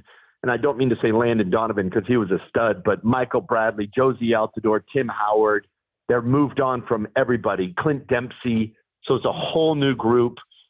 Didn't make the World Cup last time, and going with youth and things like that. And so now they brought it up. Coach Greg Berhalter is, stuck with this 22 to 26 guys, and here they go. So yes, I think they should make the round of 16. Absolutely. I think it would be a failure to not make the round of 16. We love you, Stretchy. I hope you have a great time with your brother. I know that this has become a tradition. You mentioned me and my father and our trips. I know that recently you lost your dad. You were very close. You were an incredible son. So I just want to wish you all the condolences from me and everybody else on the loss of Big Al. How old was Big Yeah. Al? How old was Big Al? Oh, I appreciate that, Mitch. Al was 82. He lived an amazing life. You know, he was just so impressive how he kept reinventing himself after my mom passed, after he retired, then my mom passed. And then when cancer was really taking his toll, he still had his sense of humor. He needed to be at his appointments on time. Son, we got to go. We got to go. We got an appointment coming. You know, he had to be on time. He was funny up until, swear to God, his last few days of his life. He was funnier than hell, and it was a privilege and an honor to take care of him, help him, and live with him. It was an honor. I truly feel fulfilled in the last couple of years spending it with him, and just great memories. Great memories. I appreciate you saying that. We should all have sons like you, Stretch. You're an amazing God guy. bless You're an you. amazing guy, an amazing friend, and an amazing son. Matt Stretch Johnson, the former play-by-play voice of the Seattle Sounders, on what the Sounders accomplished in front of how many? 80, 70, 75,000? How many were there? I wasn't there. Right around 68. Let's 68. just say 68. 68. Okay. A record for a CONCACAF game. Okay. It was so loud. It was awesome. It Very was good. awesome. So 2-2 in the first game and then 3-0 in the second Yep. game? Is that what happened? Okay. 3-0. Scrappy first goal by Raul Rui Diaz. The second goal was gorgeous, pretty. I'll get goosebumps if we talk about it. I mean, gorgeous build-up. Knocked the ball around in the box. Rui Diaz goes near post instead of far. And then Ladero takes one off the post from a Jordan Morris shot. Back of the net, 3-0. Place went nuts. Beautiful. Goosebumps have now arrived. Beautiful. Thank you, Stretchy. You're the best. Talk to you soon. Absolutely. Thanks for having me on, Mitch. Time for a visit with Dan Black, the president of Zeke's Pizza. It's springtime at Zeke's. How you doing over there, Dan? Yeah. Hey, Mitch. Yeah. Springtime's fun because our patios are opening up. And so it's always fun to drink beer and eat pizza on a nice patio on a nice day. And so there's more of that going on all the time, and it's fun. Would you say that most of your locations have outdoor seating? Not most of our locations, but certainly most of our full service restaurants, which we call pizza pubs. So, you know, if you're going to a Zeke's that's got a full bar, spirits, craft beer, all that stuff, there's likely to be outdoor seating. And you guys continue to grow like a weed. We've talked about Spokane a little bit. We haven't spoken of Mill Creek, White Center coming soon, and a couple of more. Tell us about those. Yeah, Spokane opened. We talked about that a little bit. Mill Creek opened and is doing well. White Center's coming up really soon. And then beyond that, we've actually got 3 more that are reasonably close. We've got Seward Park, Renton, and Duval in that order. And, you know, more deals coming all the time. And you're hearing from Mitch Unfiltered listeners, I'm hearing through the grapevine? Yeah, that was pretty exciting. We've actually got a couple of leads, no deals closed yet, but specifically that came from Mitch Unfiltered and heard about us there, which is obviously a huge stoker, but I'm a little bit worried that my invoices are going to go up now.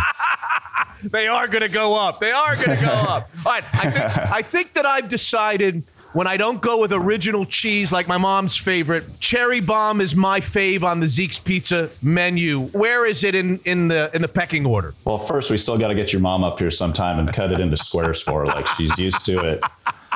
Is it Camille's? You got it. Camille's, yeah. In Florida.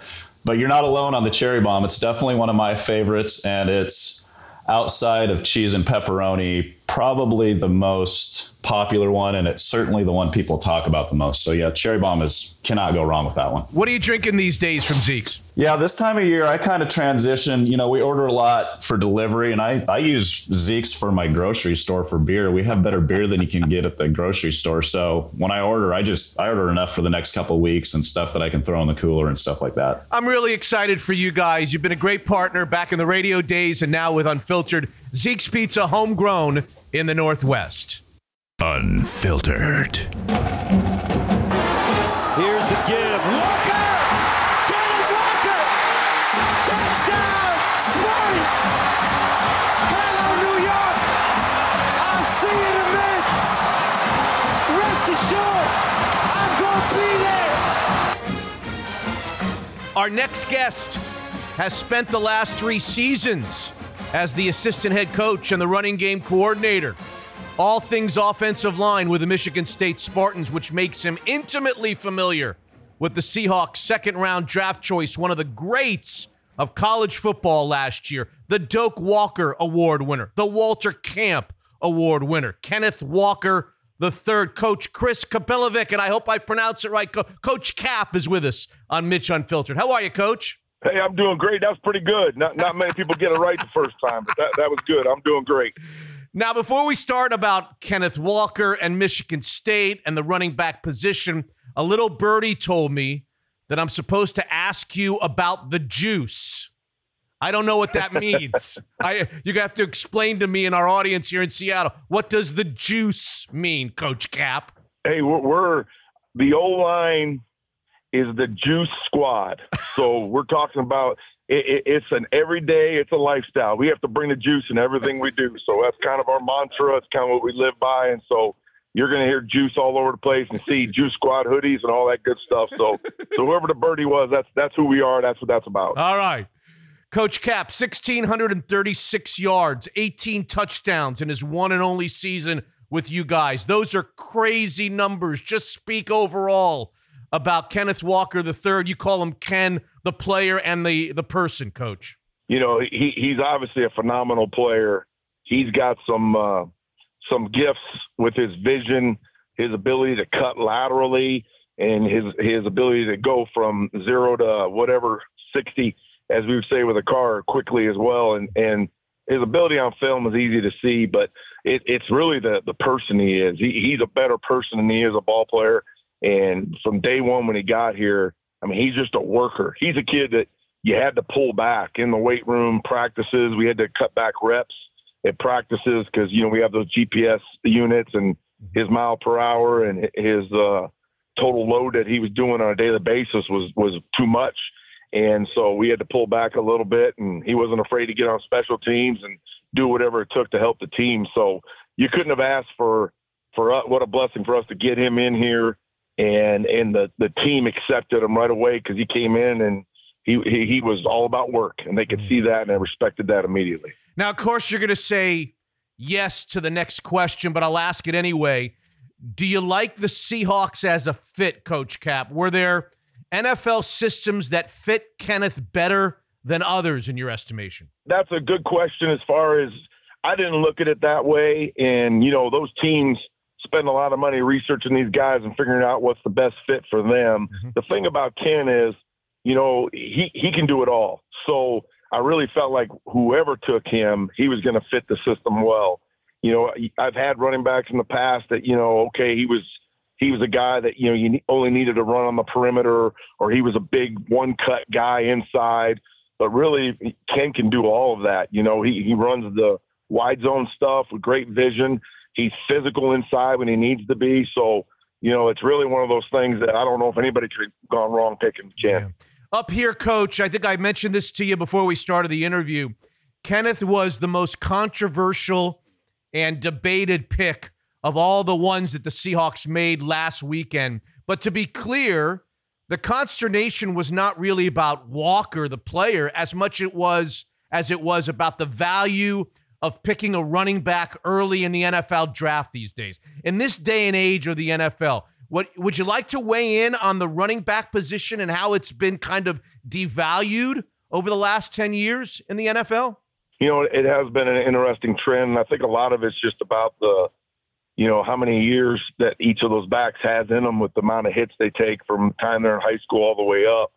But I'll tell you what, when you don't have an explosive back with great vision and can make guys miss, you definitely feel it and miss it. So that's the thing. He's a weapon.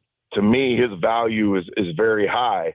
And so what he brings to a team, I think, was even worthy of a first-round pick. But I understand people don't want to take the backs that high. When I was at North Carolina, Gio Bernard, we had some other guys that I've coached that have gone in the drafts, and he was the first back taken high in a second round. I get why they're not taking him that early, but what he brings to the table, the offensive weapon he is, he's definitely worth that and more. Everybody saw him run the ball if you watch college football. I watched the Michigan game. I watched the Miami game. I saw him in several games just dice up the opponents. How about the other aspects of the position, Coach Cap? Pass blocking, getting out into the pass game, being a receiver in the pass game. What about those attributes? Yeah, he really does have good hands. We did not throw the ball to him as much with our system that we had in place for him. probably because we were too busy trying to hand it off to him in any way we could. But you saw him in his pro days and all his workouts. He has really good hands, can run good routes. He's an intelligent kid. Pass pro probably is the one thing people talked about that he needs to work on the most. And I've seen him in practice on a daily basis be physical, picking up blitzes and doing what he needs to do. So I don't think that's going to be a problem for him. We didn't ask him to do a lot of those things at times, but he's very capable of all of that. Coach Cap, his story has been well chronicled. He's a Memphis native. He was a Kent State verbal commit early, changed to Wake Forest, played a couple of years there, then to the transfer portal, and to you guys at Michigan State. I saw in one article that there were like 150 running backs, Coach, ranked ahead of him in the 2019 high school class. Did recruiters just miss, or did he change, or both? You know, it's probably a little bit of both. I'll tell you, as much time as we spend studying these kids and recruiting, you know, we make mistakes just like the NFL, the amount of money and time they put into scouting these guys. It's sometimes, I'll tell you, it's hard to measure somebody's heart. And he obviously had some ability, and it didn't show through in high school. But the work ethic and the heart he has, combined with the ability he has, obviously kind of exploded on the scene. He had a nice career at Wake Forest, but, you know, he wasn't the feature guy. And then once he got in that position, then obviously we saw what happened, and he just exploded. So, you know, it's not very often somebody, you know, is under the radar with his ability, but it happens. And a lot of it, again, you know, he's just a guy with a chip on his shoulder. You know, he's just going to work that way, and that's the way he feels about everything he does. And then his decision to leave Wake, was the competition tight to get him to East Lansing? And what would have become of him, do you think, if he either stayed at Wake or went somewhere else? I guess that's a hard question to answer. Yeah, that is a hard one to answer. You know, for all those future guys out there, we want to say coming to Michigan State was obviously the best thing he's done. And but you could see the productivity he had at Wake Forest. Their system's a little different if you've ever watched them play before. It's a system where that quarterback really rides the back for a long time before he makes a decision to hand it off or to throw an RPO. And, you know, Ken really wanted that opportunity to be in a system where you can give the ball to his hands quickly and let him work. He jumped in the portal, and it's all about relationships. You know, I worked at the University of North Carolina for 7 years, and I just happened to know somebody in the Charlotte area that was a family friend, reached out to me and said, hey, you guys need a running back. And we said, as a matter of fact, we do, because we were looking at a bunch of them. And we looked at his tape and was like, yeah, this guy can help us. And it really happened fairly quickly. Got on the phone with him, and then got on the phone with Coach Tuck and our OC and our running back coach. And it was done within probably inside a week. So it's an unbelievable story, and obviously huge for us, and it worked out great for everyone involved. I talked to a college football coach, an assistant coach who was aware of Ken, and he mentioned what you talked about at the top. He said that when you watch him, there's a vision. There's a processing that goes along with him, an innate processing that kind of slows the play down, slows the action down. He sees everything a lot slower than everybody else, which is a good thing. Would you say that's his best quality?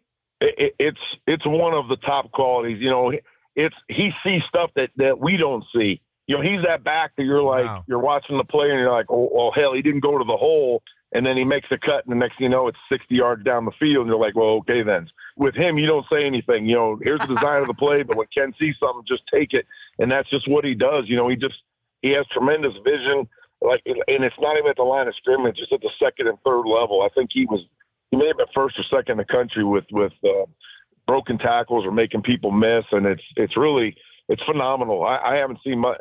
In my time, I haven't seen many guys that can do something like that. So that's definitely a part of it. He was number one, by the way, number one in the country with yards after the initial contact, number one at Michigan State. Wow. And by the way, the 40 time at the Combine, I think, surprised a lot of people, Coach. 4.38, a 4.38 40. I think there were a lot of people didn't think he was that fast.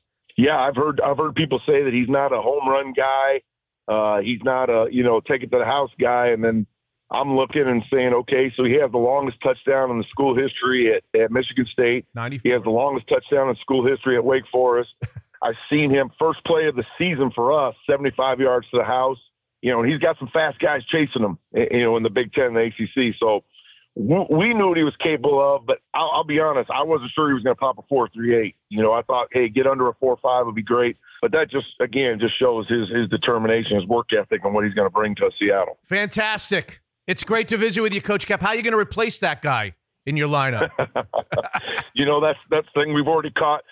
We're recruiting guys where say, listen, we can't compare everybody to Ken. So we got a couple guys coming in that have had some pretty good careers at other places that I think are going to help us. But I don't know. I feel like Ken, he might be a generational talent. I don't know if I'll see another one like him. Well, congratulations to you on the season that you had. You got Coach Tucker a big contract. I hope he's taking care of you guys. And I wish you guys nothing but the best. We'll take care of Kenneth Walker for you up here in Seattle. Thanks for being on Mitch Unfiltered. Well, I appreciate it. Wish everybody the best there. And Ken, obviously, take care. It's time to check back in with John Waterstrat of Fireside Home Solutions. He's back with us. Fireplaces, garage doors, you name it. How goes it over there, John? It's doing great. We've had to get through this mucky weather like Mitch, but looks like the sun's popping back out. Things are starting to shine a little bit more. Like everywhere else, you and I have been talking about the wait times for non-stock orders because of this shipping issue that everybody has. Are you seeing any improvement on that end? We definitely have seen some improvement. I can't say it's going to be quick, but it has improved. And our manufacturers have done a wonderful job of just looking at their processes, looking at what we're going through right now, these shortages, and doing a good job to get lead times down. And what do you think they are? Sometimes it depends. Like I said, we always have the stock list, and we can talk about that. But we also have some things that are on longer lead times. But instead of waiting 30 weeks, we've kind of shrunk that down maybe to 18 to 20 weeks. Like I said, it's not short, but it's gotten better. But there's always that option of purchasing and installing a unit that's in your inventory, which is what we did here at the Levy household. So let's walk through that for a second. The Fireside Home Solutions team comes to your home free of charge. They look at your space, analyze and listen to your needs. Then we visit one of your many showrooms in the Pacific Northwest. Yep. Just talk to your sales rep. We'll come out to your house. We'll look at what you want and then just let your sales rep know. Is it speed that you need? If you need that, we'll get the stock list together. We'll find something that works and we can get that installed in about 3 weeks. If you have some time, let us know and we can get exactly what you want. And we just have to be patient, just like in any order that we're talking about with these longer lead times. Perfect. A few years ago, you guys wandered into the garage door market too. How's that been going? Because I'm hearing about some exciting things coming down the line. Yeah, it's been great. We've continued to grow that business. And here in the fall, we're going to go ahead and open a showroom in Tacoma. It's going to help the South Sound areas. And it's going to be really nice to be able to have Bellevue, Auburn, and Tacoma and just be able to help those customers in Pacific Northwest. That's awesome. Now, before you go, you have to tell our audience where you were for the first time in the middle of April and what you thought. Oh, I got to have that bucket list checked off, and I was able to get to Augusta. Pretty awesome. Awesome to watch Scotty Scheffler hit some great shots, but the course is just a special place. Well, I'll say it then. We love Fireside Home Solutions, a tradition unlike any other, and a great partner of Mitch Unfiltered. Unfiltered. I have confirmed is playing an 18-hole practice round at Southern Hills Country Club in Tulsa, Oklahoma. He will not be using a cart. He is going to walk all 18 holes. And caddying for him will not be his regular caddy, Joe LaCava. Instead, it will be Kerry Cosby, who is the head professional there at Southern Hills. So what's it like to get a call and somewhat suddenly be spending the day with Tiger Woods? As everyone in the golfing world knows, the next major championship later this month, the PGA Championship, will be staged at the storied Southern Hills Country Club in Tulsa, Oklahoma. It'll be the site's 8th major, I believe. And Kerry Cosby is the director of golf and had the most memorable of days. And you didn't even hit one shot. Nothing close to the pin. Nothing stiff, right, Kerry? That's correct. I did. It's the best day of golf without hitting a shot ever. That's for sure. No question. So as the story goes, and I'll just kind of throw you the ball and be a listener. Okay. The PGA of America alerts you, not to anybody's surprise, that Tiger wants to come a few weeks back on a Thursday, and you're sworn to secrecy. Tell us about that phone call and what came about. Right. So I just was just normal stuff here going on. Where the final preps are happening, as you would guess, for the PGA in a couple of weeks, or less than 2 weeks now. and got a call from one of the guys at the PGA and said, "Hey, Tiger's on his way to Tiger Jam in Vegas, and we'd like to swing through Tulsa and play a practice round, see the change in the golf course, since last time he was here on property was the final round of the 07 PGA, which he won. And we'd like you to run point for this and get you connected with his folks." And we have a PGA staff member that's on property, been here for about 3 years, Brian Carnes. So he was in on the loop. And then obviously our general manager, Nick Sidorkas, the three of us had a handshake that's not going to get out because of us. I sure wasn't going to let it get out. And so, in fact, I got in a little trouble at the house. My wife wasn't real happy with me when I didn't.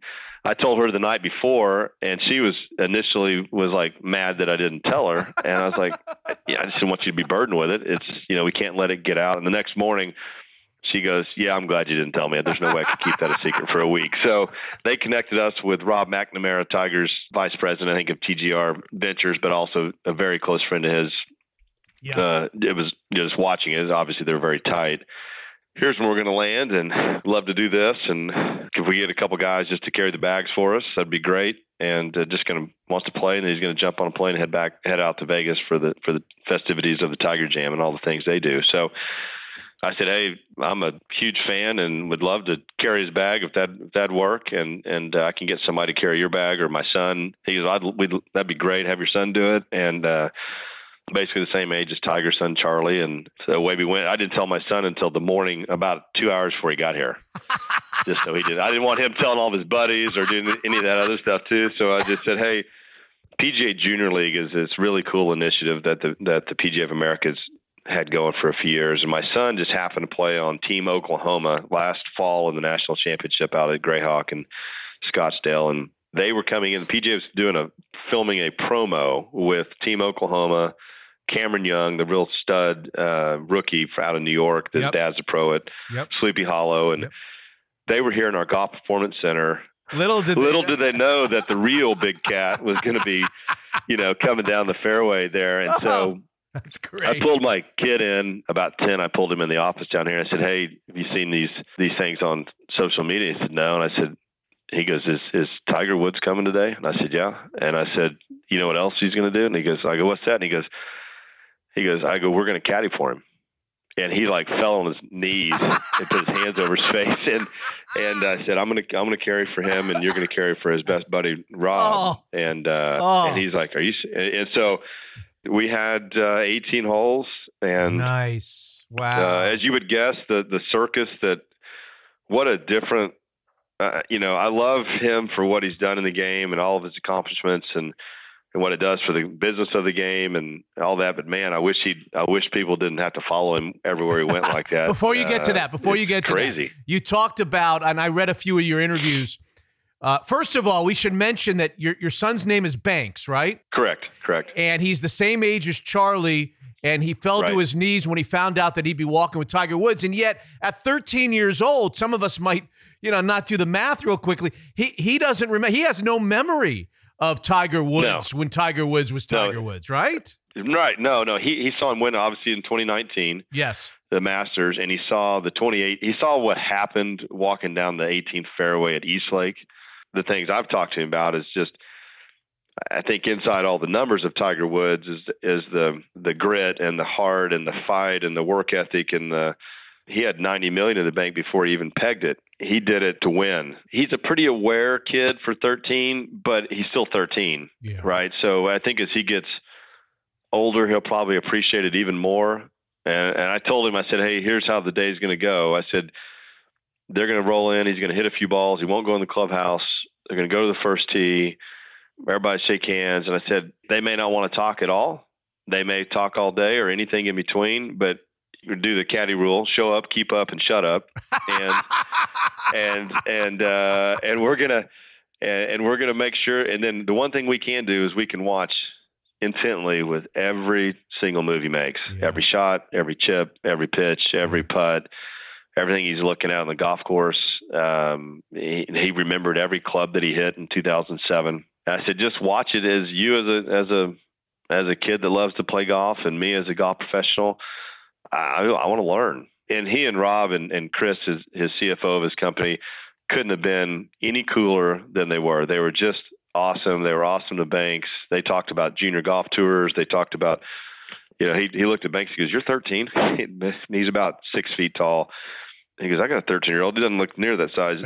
It doesn't look near your size." And so he was just awesome. It's almost a surreal day. It really was. Yeah.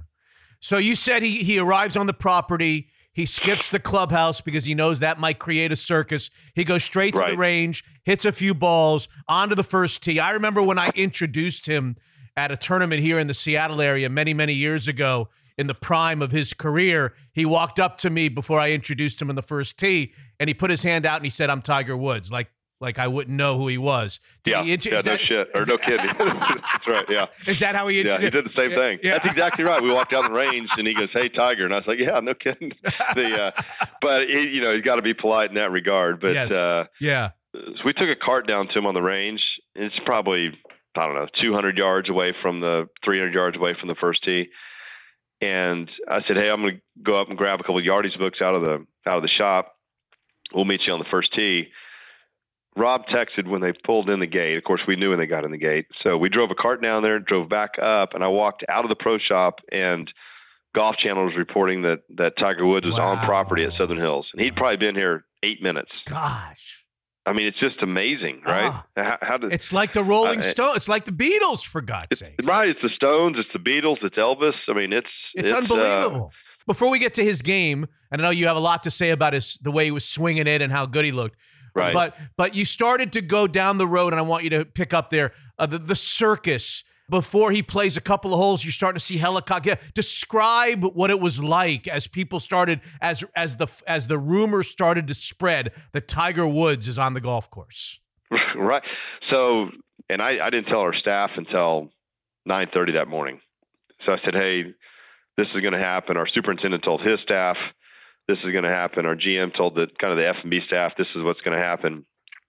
And no social media posts, no any of that stuff. Clubhouse sits up on a hill, and you couldn't go walk with him or anything like that. But the first tee, if you fell off the roof of the pro shop, you'd land on the first tee. So it's right there. And he comes up on the first tee, and there's probably 25 or 30 members standing on the patio of the first tee at the pro shop, all watching him. We tee off on 2. And when you go to like a sporting event, especially a big one, like the helicopters, like, you're tailgating at a football game or something, and you and the helicopters are flying around, and the small planes and all the stuff. You're like, okay, there's something, it's getting ready to go. We tee off on 2. We're walking down the second fairway, and the helicopter from one of the news stations is flying around. Mm-hmm. I was like, oh my gosh. So I said, "Banks," I said, "See a helicopter?" He's 13. He doesn't know any of that stuff.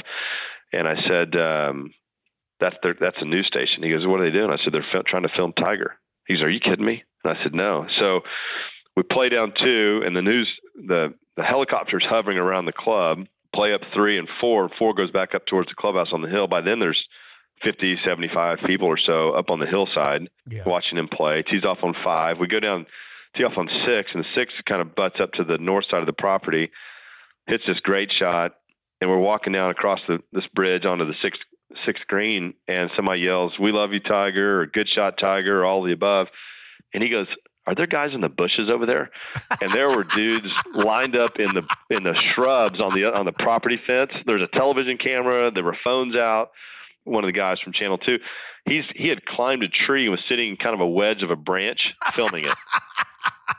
Now is Tiger acknowledging, like, if it were Phil Mickelson, and I don't mean to get into that, but if it were Phil, he'd be waving and smiling and thumbs up, and I get the feeling that Tiger's all business. He's there to do something, and he's probably not even acknowledging the people that are yelling, "We love you, Tiger," or is he? No, he was great. I think I agree with you. Back in the day when he does have an ability, just watching it, to just like zip right into a bubble. I think his ability to concentrate and block everything out is maybe better than any athlete of any sport ever. I mean, it's remarkable. But he waved to him and flashed that big smile, and when he saw the guys in the bushes, and he's like, "God, I'm not sure. Where can I even go to the bathroom?" And so we kind of laughed about that. Said, "Well, after number 8, there's a restroom over there in the trees," and he started laughing. But no, he was great. And when we came up to make the turn, the 10th tee sets up again by the clubhouse, and there was now, of course, there's more people at this point. And he hits a 3-wood right down the middle, and he hits a driver just short of this creek. He hits both of them great, and nobody does anything, right? Say there's 75 people sitting there 20 feet from him. Mm-hmm. And I go, kind of a tough crowd. I thought those were pretty good shots. I was kind of laughing. And he goes, yeah. He goes, I guess that's not good enough. And everybody started clapping and cheering and go Tiger. And he tipped his hat real funny, kind of a deal there, and started dying laughing and walked down the stairs to the 10th fairway. And so he was great. Every single dude stopped in their tracks and watched him. It was unbelievable. How about moments? I've read a few tidbits. Did he not take out the infamous putter and give it to Banks and let him putt one on 17 or something like that? He did. And so let me tell you, as a fan, that first hole, taking that putter cover off, actually every hole, all 18 holes, taking the putter cover off. I didn't ever take my phone out and take it. I told you that. I took one picture during the day. On the 14th, I'll get to the putter, which was, I should have taken a picture then. They probably wouldn't have cared. But on 14, I went to throw a water bottle in the trash. I looked up, and Tiger and Banks are side by side walking down, obviously having a conversation about something, and Rob and Chris are 15 yards to their left. And so I had to pull my phone out then and take a quick pic. It's a great shot. Yeah, I saw that picture. It's awesome. Yeah. It's awesome. Yeah, and you got to have that one. And then on 17, I was standing talking to Chris on the right side of the green, and there we'd put a couple of tees down where some holes might be, and he was on the left side of the green. And again, I told Banks we're just going to watch. So he was just over there watching him putt, right? And he goes, "All right, Rob, $5 to the tee closest to the pro." And he goes, "Banks, you got to get in this too, but you can't use Rob's 2-ball. You got to use my putter." And when I heard him say that, I should have. Do you mind if I take a video or a picture of that? Just holding the greatest club in the history of the game. So they both putt, and then Banks starts to putt. He putts cross-handed, right? Yeah. And he goes, "Banks," he goes, "Nobody's ever used my putter cross-handed," and he kind of just messing with him, and Banks kind of looks at him like, "Oh shit," kind of looking at him and sorry. And he goes, no, dude, I'm just messing with you.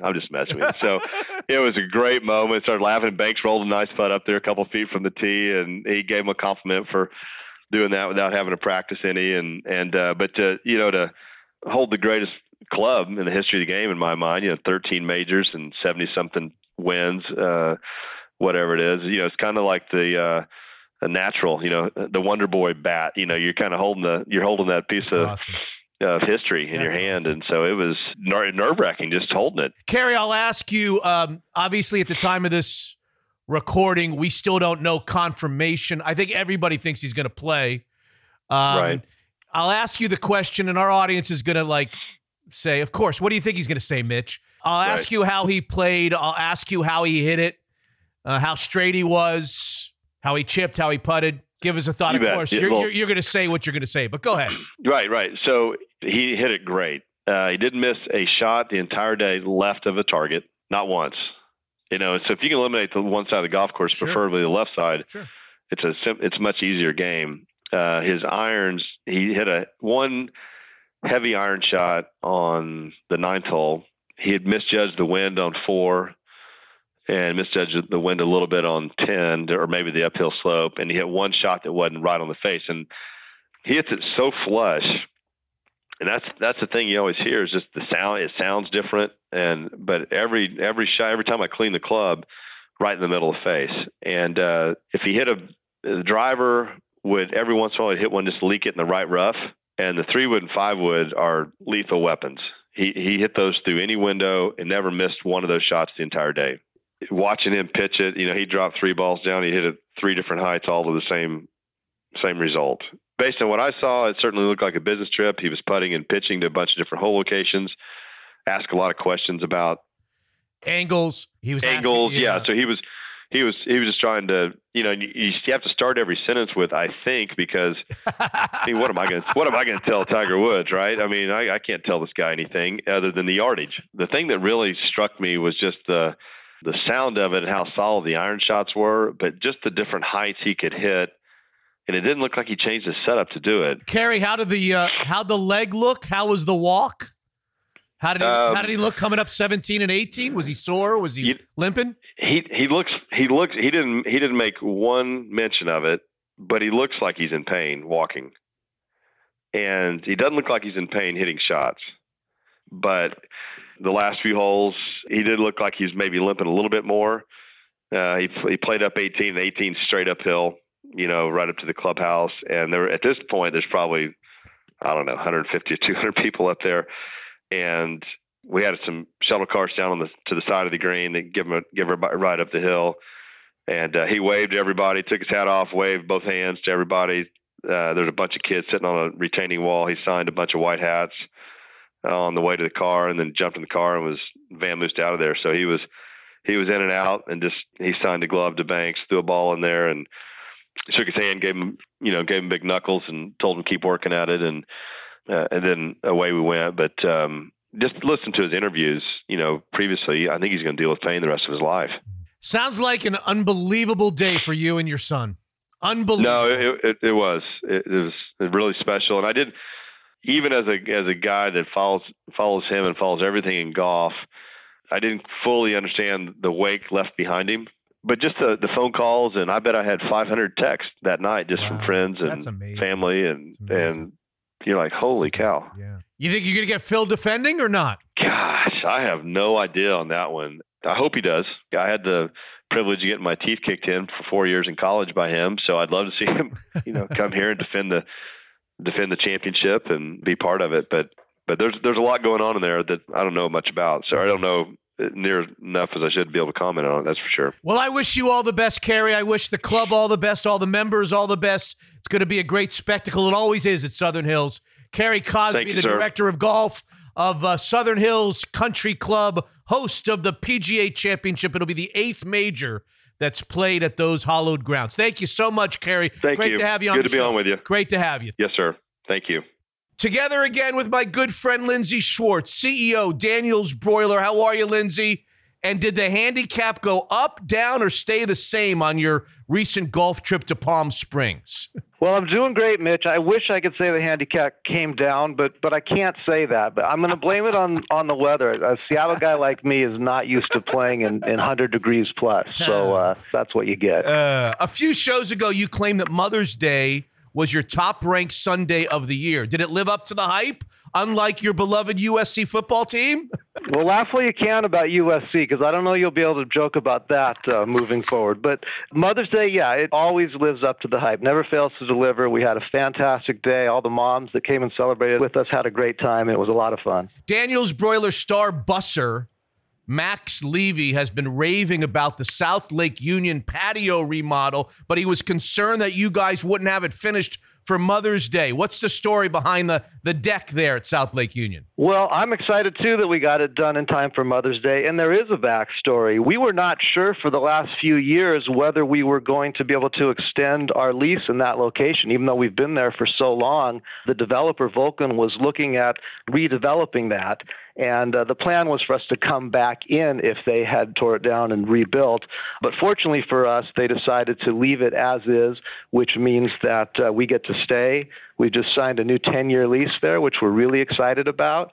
And now we're working together with them to get some maintenance done on the inside, the outside, including the decks, and the space is going to look better than ever. What's the history of that location, Lindsay? Well, we've operated it as Daniels since 2000, but old guys like you and me may remember that we had a restaurant there prior to that called Benjamin's. Benjamin's on Lake Union opened in the 80s, and that had a nice long run, and that was a popular concept before we changed it to Daniels. Yes, I remember Benjamin's well. It's where George Karl came at me strong.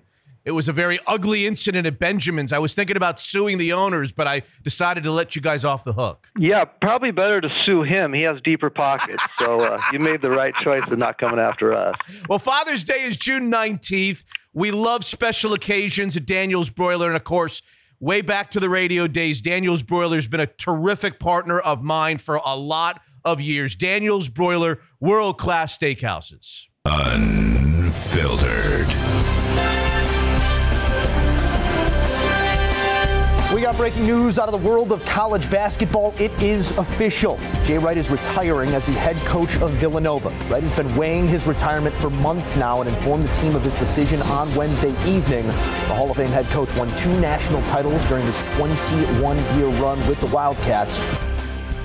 So we all knew that Coach K was leaving. Everyone knew. But the Jay Wright announcement took many of us by surprise. One has to wonder, is the new age of name, image, and likeness and transfer portals sending some of our sideline stars to retirement earlier than expected? You can read our next guest's work in the Sporting News for a lot of years. I don't want to date him.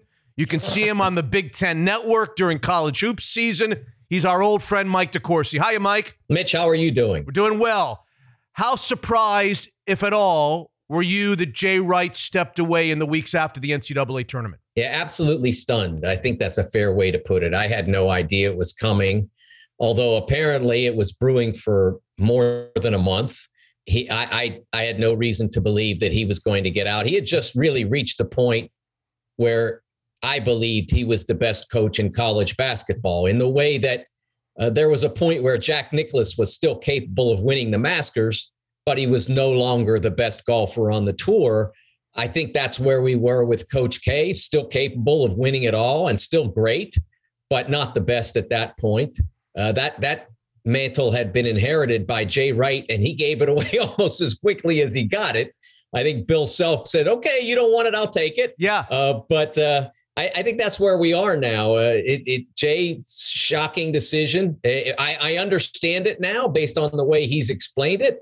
Hey, if I were sitting there, I'm a couple of years older than Jay is. If I were sitting there having made $6 million a year for the last 3 years, and I were working basically 360 days a year, maybe 4 or 5 days off that whole year, yeah, I'd probably be interested in sitting on that money for a while too.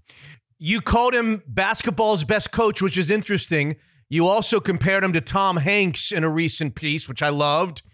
And as I was reading it, I had a couple of thoughts. First of all, what a casual observer, you call him the best coach in America, would a casual observer even immediately think of him in the group of Self, Izzo, Coach K? I almost feel like he might get lost in the shuffle. And the other thing is, the reason why you compared him to Hanks is because there's a likability to him. I mean, all those guys are popular, and a lot of people like Kay and Self and Izzo, but there's just an every man's man to him that I can't really articulate. Maybe you can help me do so. Yeah, first of all, I like all those guys. They're great to me. They're great to deal with. They're pleasant to be around. And Jay certainly. What made Jay special was that it maybe just wasn't just me or just a smaller group. And I think that's true a lot of the people that you mentioned as well. But I think Jay went a little further with him than with a lot of people. I've never met anybody who didn't either like him or have a great experience when encountering him. It's just really hard to find people that have anything bad to say about Jay Wright. And I think that's kind of what separates him from most. And that's why I did compare him to Tom Hanks, because you hear coming out of Hollywood the same kinds of stories in a business where it's often very difficult to find universally liked people. That's someone, Tom Hanks is someone about whom that generally is said. There were whispers, I mentioned this at the top, Mike, whispers that Wright is one of the many that just didn't want to deal with the whole NIL transfer portal. Are you buying it? Because if you are, he could have gone to the NBA. There are a lot of NBA teams that would love to have Jay Wright as their coach, but he has said categorically, no, I'm not interested in the NBA. Do you think NIL and transfer portals and the new way of coaching had anything to do with any of this? I don't think really, no. I think that, first of all, one must understand that he's had very few players transfer out of his program. He's had very few transfer in. Caleb Daniels, who was an important player on this year's Final Four team, came from Tulane. There was a family connection. Baker Dunleavy, who once was a Jay Wright assistant, also was the son of Mike Dunleavy, who'd recruited Caleb to Tulane. And Then when Mike left there, Caleb thought maybe there was another place, and that got all set up that way. And so he's been in that space very little. Name, image, and likeness, I don't think that's a big hassle for a coach. It can be, I suppose, if you have to recruit that way.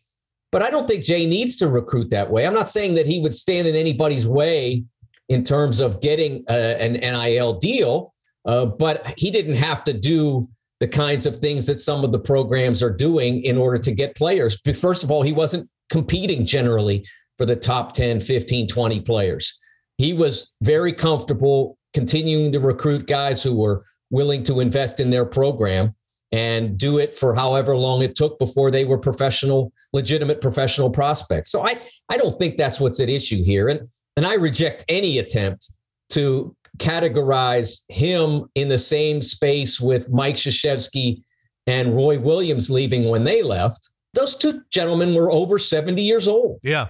Retiring with a huge bag at over 70 is not abnormal. It's abnormal to wait to 70 when you've got the huge bag. Right. So I find that to be sort of intellectually dishonest conversation, to be frank with you. I don't agree with that at all. It just happened that I will say that if you wanted to loop them together, I think the pandemic wore on every coach. And that year was very hard. Harder for those that didn't, like Scott Drew, win the national championship, but very hard for everybody. And if you want to say that those guys all hit the wall at the same time because of that, yeah, I could see that 100%. Okay. While we're on the topic of name, image, and likeness, it seems to me in the early going of this, now you may disagree and you're more than welcome to, that it's been much more spotlighted in football than in college basketball.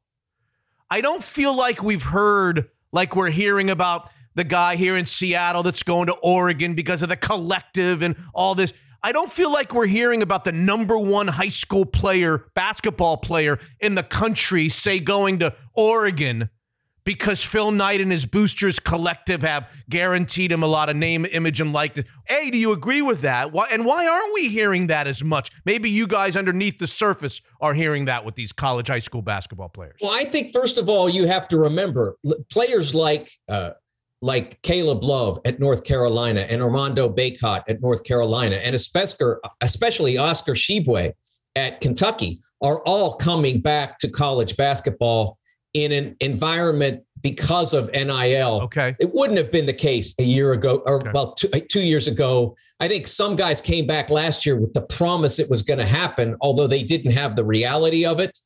I think there were a few that did that. But this year, we're seeing more and more players come back to college basketball because it's there. And you'll still see right now, like Drew Timmy's in the draft, okay?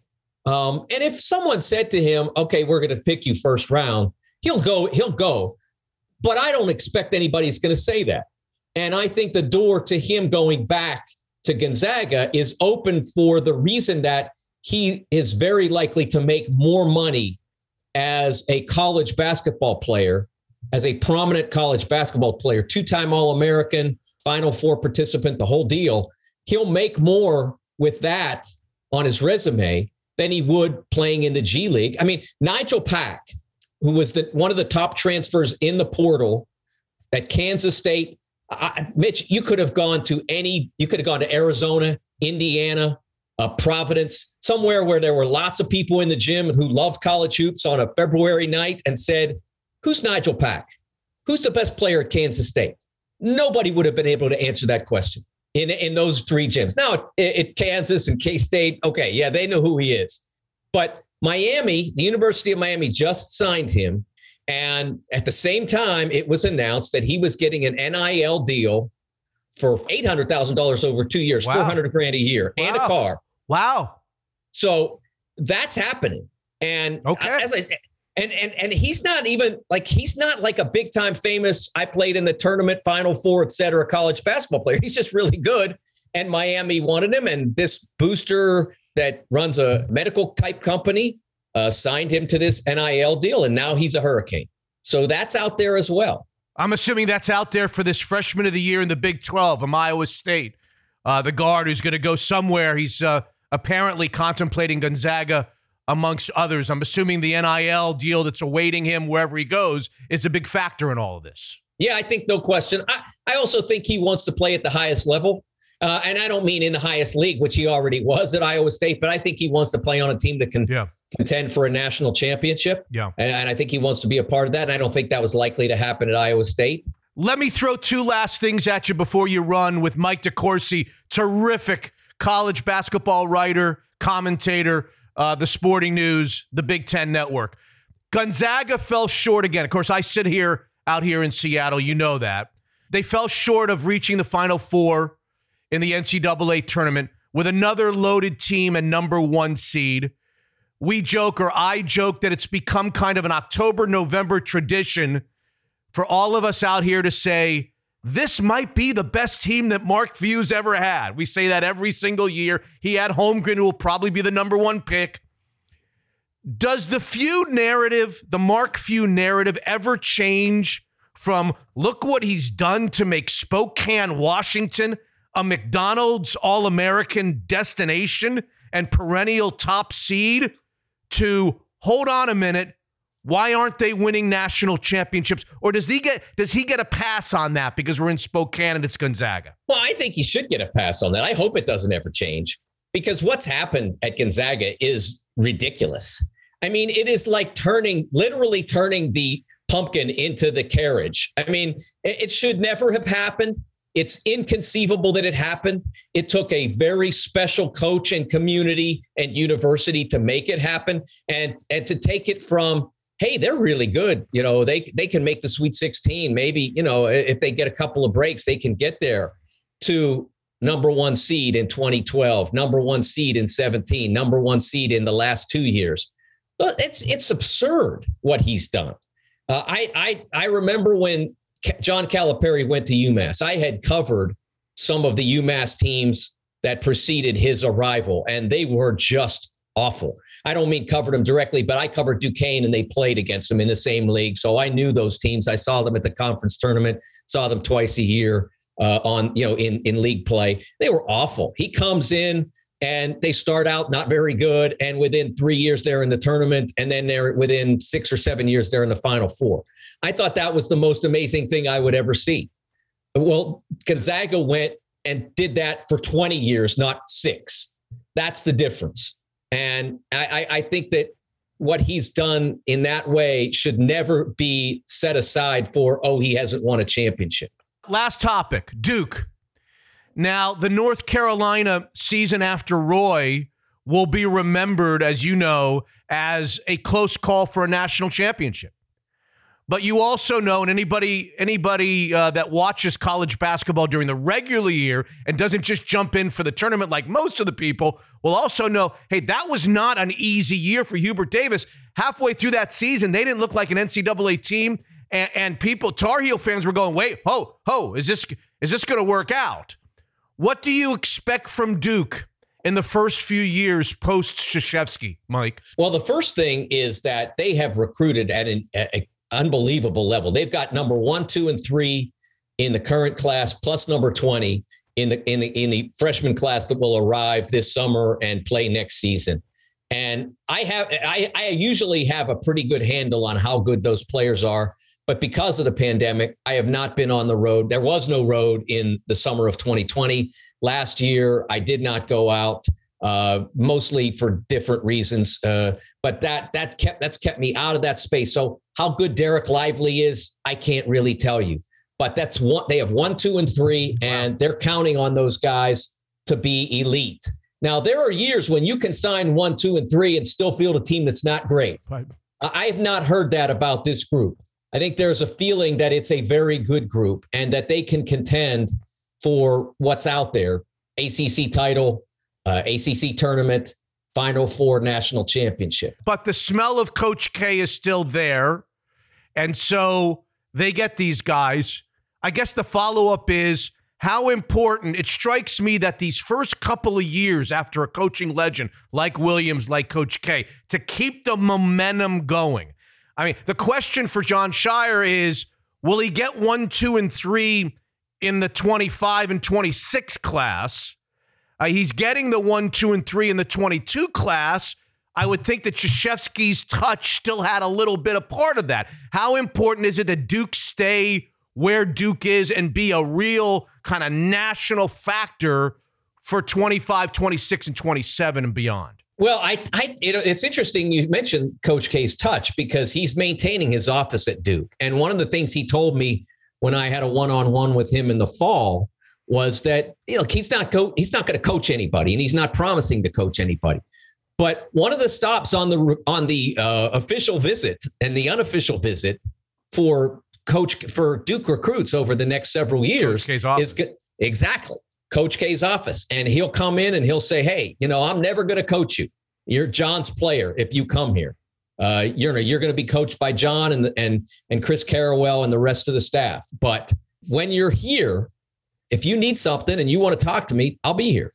If I can help you in the future after you leave here, I will help. And that's something that's always nice to have. That's the plan. That's the way he wanted to set it up. And I hope that happens. I hope that's available for years to come because it means Mike is healthy and available and energized and continuing to participate. I think that'd be awesome. Roy didn't do that at North Carolina, I'm assuming. That's not, he still is around there and he still helps with fundraising, but that's not the apparatus that they set up. I think he's available to talk to anybody that Hubert might want him to talk to.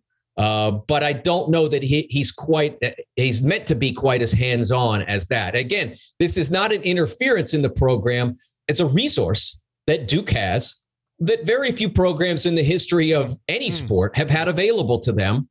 And I think to make wise use of it is the smart thing to do. Mike DeCourcy of the Sporting News, Mike DeCourcy of the Big Ten Network, Mike DeCourcy of Twitter, owned by Elon Musk now. I think it's at TSN Mike, right? At That's TSN correct, yes. Mike on Twitter.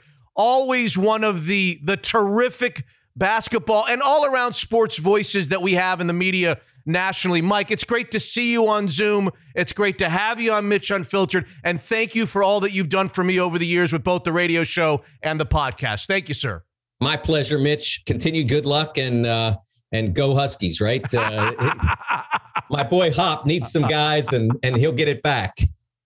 Time for a visit from our mortgage/football/tournament expert, J-Flow, Jordan Flowers, the Kirkland branch of Cross Country Mortgage. How are you, J-Flow? I'm doing well, Mitch. It's crazy. Diaper dandies. It's amazing. Diaper dandies is right. Between the birth of Barrett and now the tournament, I can't imagine there's a lot of work getting done over there. Any time for refis or phone calls? Oh, there's time for refis. There's time for diaper changes. There's time for basketball. It's amazing. I'm the head coach of my son's baseball team. There's always time. How old is Barrett now, and who does Barrett have in his Final Four? Barrett is 5 weeks old, and he is a Duke fan. So Duke's winning it all for him. Not for me, though. Not for me. I have UCLA winning it all. And your daughter filled out a bracket? My daughter filled out a bracket. We called it Blakely's Bracket Busters, and hers is busted already. She picked San Diego State to win it all. She's 5. All right, lots of volatility in the stock markets. What has that meant for interest rates and your side of the world? Yes. So rates have been continuing to climb here recently as the Fed tries to get out in front of inflation, hopefully, and curb the long-term yield curve. So right now we're seeing rates go up mid to upper 3s on certain products and low 4s. So overall, still great time to look at buying a home, especially in this market, and also great time to still be looking at refinances, both cash out, consolidating debt, and there's still people dropping interest rates or getting out of, say, FHA into conventional loans. So still lots of loans to be had out there. Let's say I'm buying a new house, Jordan, for $1 million. I've got a great credit history. I'm looking at a 30-year fixed. What am I doing? Putting 20% down, $200,000 down, and what's my monthly number through you guys? Yeah, pretty standard, 20% down for a jumbo loan. You're looking in the upper 3s. Call it 375, give or take right now.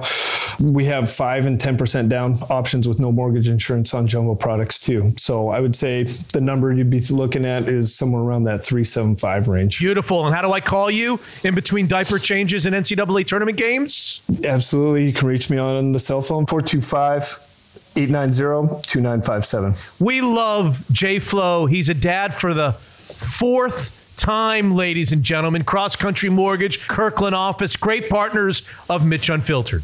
Unfiltered.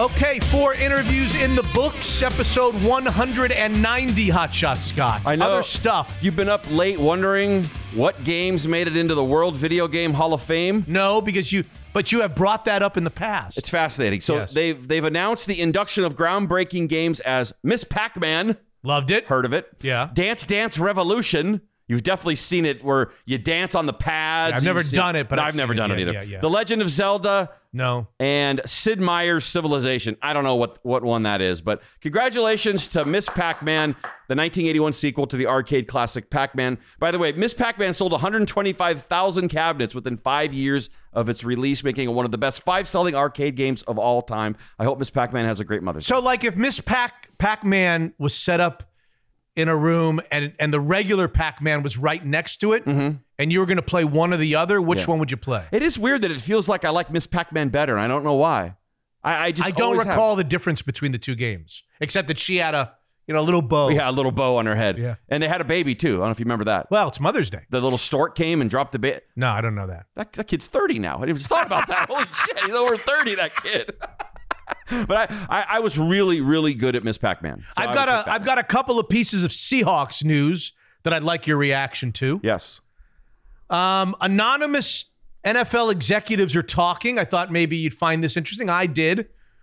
There was an article, I can't remember where it was, but one of the NFL writers spoke to some people around the league who didn't want to be named about what the Seahawks and Pete Carroll are doing by trading Russell Wilson and going with Drew Lock or not going with Drew Lock or bringing Baker Mayfield in. One of them said their fascination with Drew Lock feels like a contrarian, hey, we're going to win running the ball, and our evaluation of Drew Lock was right. They liked Drew Lock coming out of college. Oh, they did? Okay. They did. So now they have him after he sucked in the NFL. Right. And they're kind of saying, we knew that he was good. Yeah. They just didn't handle him right in Denver. And the executive goes on to say, only a Super Bowl winning coach who has tenure and is feeling secure about his job can actually do what the Seahawks are doing. This will be either the greatest I told you so about Drew Lock, or it could be, if it's just a disaster, he leaves and he says, hey, you know what?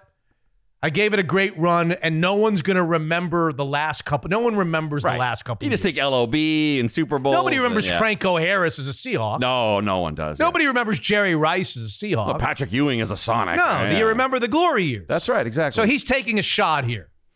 He's taking a shot with Drew Lock. I would like to ask this person, what % chance are you giving? Because he said it could be the greatest thing ever, the biggest I told you so, or the biggest fall on your face. What, is it 50-50? Is it 20%? At least he's saying it could be an I told you so. Don't know. Yeah, I don't know either. And then the other piece of Seahawks news is your old buddy KJ Wright wants to come back. I saw something about that. And Pete Carroll says I think Pete Carroll wants him back. I think it's going to happen. Well, so do we know what kind of money that's going to cost? Like, nothing. We don't know any of that stuff? No, it'll be low. Oh, it'll be low. Okay. Yeah, minimum stuff. Yeah. Yeah, I thought at this stage of his career, he posted something that said the Seahawks know what it takes. I want to come home or something. He went on a radio show or a podcast somewhere around the country and said, "Listen, I'm not making any secret about it. I've told the Seahawks I love them, I love the organization, and I want to come back." Wow. And Pete Carroll said on maybe one of the radio shows or in a press conference that we've spoken, KJ Wright, and we're talking about different ways that we can have it. It feels like, just reading what each of the two sides is saying, that KJ Wright is going to become a member of the 2022 Seahawks after 1 year in Las Vegas with the Raiders. How did he look with the Raiders? I didn't really watch. I didn't much. watch. Yeah. I can't believe he's much anymore. Well, that's kind of what I'm wondering. He probably would hate me for that, but I love hanging on to the people I loved, like when Marshawn had that touchdown in that game. You know, but I mean, what is he, 34, 35? He's like Russell's age. Yeah, it doesn't really move the needle for me if he's cheap. It's more of a feel-good story. All right, well, KJ Wright is going to sign a contract. Does that help you win? Feel-good stories? No, they don't. It sure doesn't. They make you feel good when you're 6-11. Yeah, when you win the Super Bowl, you feel good, right? Yes. I mean, come on now. Yes, not that kind of feel good. The former race car driver turned broadcaster Martin Brundle, you probably don't know the name, but he's a legend. Well, he was in the middle of his coverage of Sunday's Grand Prix in Miami for Sky Sports, where he was flagging people down for interviews on the Speedway grid like he usually does each year. He spots who he thinks is Patrick Mahomes and shouts out his name only to be ignored. Paolo Banchero was the one that he thought was Patrick Mahomes, and he keeps yelling Patrick. And for some reason, Paolo's not turning around because he's not Patrick Mahomes. After a few seconds, they don't even look alike. One's 6'10", and one's what, 6 foot? Like, I don't know. How tall is Patrick Mahomes? So anyway, he realizes that he's not Patrick and sort of apologizes, and then Banchero goes on his way, but he doesn't seem he was sweating the mix-up either, dropping a whatever afterwards. But he is British, Martin Brundle, so we'll have to give him a pass for not knowing what Patrick Mahomes looks like. Jesus. No 6'10" quarterbacks in the NFL. For future reference, Martin, okay? I'll just tell you that right now. If you ever think a quarterback is 6'10", it's the wrong guy. Just know that going forward. Did you bring up earlier on in the show Magic Johnson's attempt to buy the Denver Broncos? Yeah, I think we did talk about that. I don't know if that was a cutout version of the show. I don't remember either. I don't know what segment that was. Yeah. Magic Johnson is trying to buy the Denver Broncos. He's involved in a group involving Josh Harris. Now, you wouldn't know the name Josh Harris. I know the name Josh Harris. Philadelphia 76ers. You don't know the name Josh Harris. I do my homework. It's Philadelphia 76ers, and they're riding on Josh Harris. It's more than just the Philadelphia 76ers. It is, okay. I think it's the hockey team as well. Okay. He's a big, wealthy billionaire. 5.6 billion. I got it right in front of me. And apparently Magic Johnson is joining his group, the Josh Harris-led group, to buy the Denver Broncos. I think I saw $4 billion is the going rate. That's what I saw as well, but they're going to have to outbid Antonio Brown and Kanye West. You know about this group coming together trying to buy him? Antonio Brown, you laugh, and Kanye West are extremely serious about taking over the team. That's exactly what the NFL wants, Antonio Brown as an owner. But Kanye West ain't exactly stable either. Those two owning the team, they're both a little kooky. But yeah, Kanye says his Donda, whatever his team, they're seriously trying to get What's the name of the comedian who's involved with the group that's like very wealthy? And I never realized he was that wealthy. You know him. He's a Byron. He's on late nights. Not Byron Allen. Yeah, Byron Allen. Did you know that how fabulously wealthy that guy is? I remember he had. Did you not know this? It's one of Norm's jokes because Norm did his show. It was called Comics Unleashed. Yeah. Norm said, I don't know. I was looking around at most of these comics, and they looked pretty leashed to me. I don't know why that always made me laugh. Byron Allen was always this guy like late at night on Saturday nights at 1 o'clock. He'd have a show come on. Right. It was Comics Unleashed or whatever. Apparently, he's got $1 billion. The guy has been incredibly successful. Never said anything Did you funny, know that? but he's a billionaire. Yeah, I knew he was like he successful. has production companies that have had incredible shows, and he's always owned everything that he's done. And apparently, he's wildly successful, and he's part of a group to buy the Denver Broncos. Byron Allen. Crazy, yeah. I always thought he was like this unfunny guy in the middle of the night. Well, he is. Like striving for a job. He is unfunny. I didn't realize he was just like this powerhouse entertainment executive. He's like a conglomerate guy. Yeah, I know. I never realized it. Yep. Anyway, he's on a thing. And then the other thing I'll mention, Jerry Jones in a traffic accident. Did you see this? I did, yeah. Did you see the video of the accident? No, I didn't. And why is there video of the accident? There's video of everything. You could probably find video of that eagle dropping the fish if you look hard enough in your front driveway. Oh, I got to find that. I'm sure there is. Somebody's Facebook? If anybody finds that eagle dropping the fish. Yeah, see? Hopefully there's no pictures of me picking the fish up. Or me being scared like a little baby out there covering my head. Like Jerry Jones got into a traffic accident last week, and it was caught on video, and it's scary. Yeah. And what's weird about it is, if you read the article, I guess it's a TMZ thing, you read an article, it says something like Jerry Jones is lucky to not be hurt. Okay, the other guy is luckier not to be hurt. Oh, I haven't seen it. I got to see this now. Yeah, Jerry Jones, and he's not at fault, by the way. Okay. The Dallas Cowboys owner is coming. I don't know how to describe this, but you can find the video. It's very clear. The video. Some dude is at like an intersection, just rolling. I don't know why he's taking video of that. I don't know how this video comes out. It's amazing. But apparently there were 2 lanes going one direction. It's just a one-way street with 2 lanes. Okay. And hold on. It's a one-way street with 2 lanes. So it's not 2 lanes going opposite direction. It's 2 lanes going one direction. Going one on direction. a one-way. Okay, gotcha. Going one way. And a guy just before Jerry Jones comes in his Mercedes, a guy in the right lane that's going tries to take a left onto a street. Those people.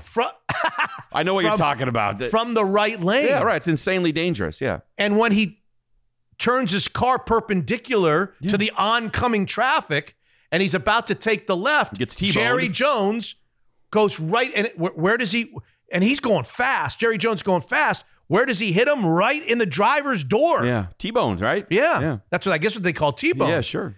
And they're saying Jerry Jones is lucky to walk away from this guy got hit right in the driver's side door. Yeah. Perpendicular like a T. Yeah.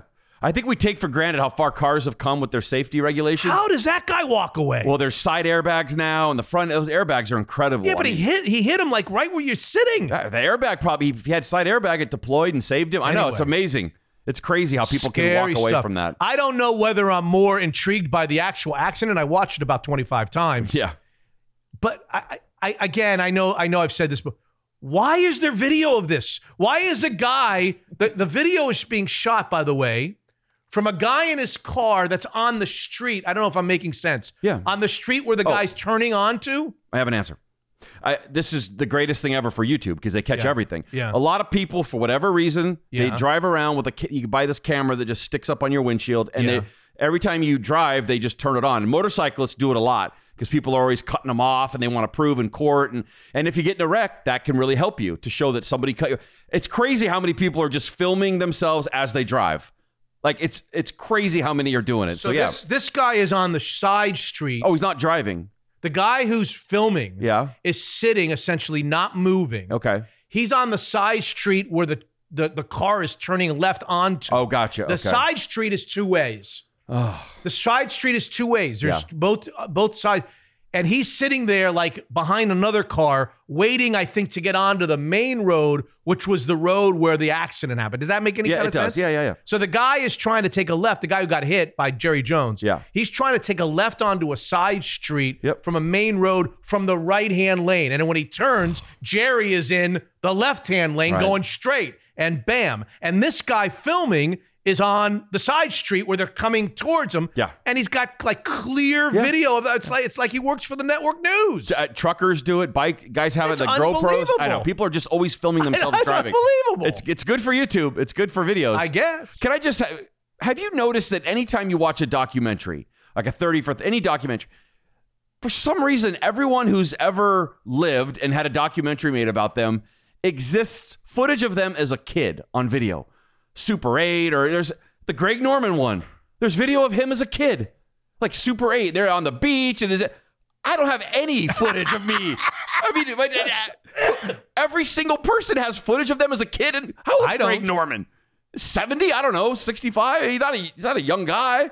Everyone has. If you just watch next time you watch a documentary or any kind of 30 for the. Everyone has footage. I don't. I have nothing. Is it possible that these aren't the real people?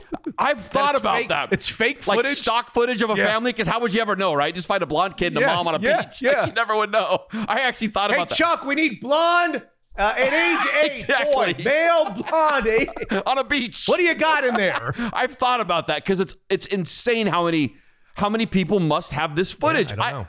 Who had a video camera in 1962? Can I ask you a question off the topic? Please. What happened to Dave Chappelle?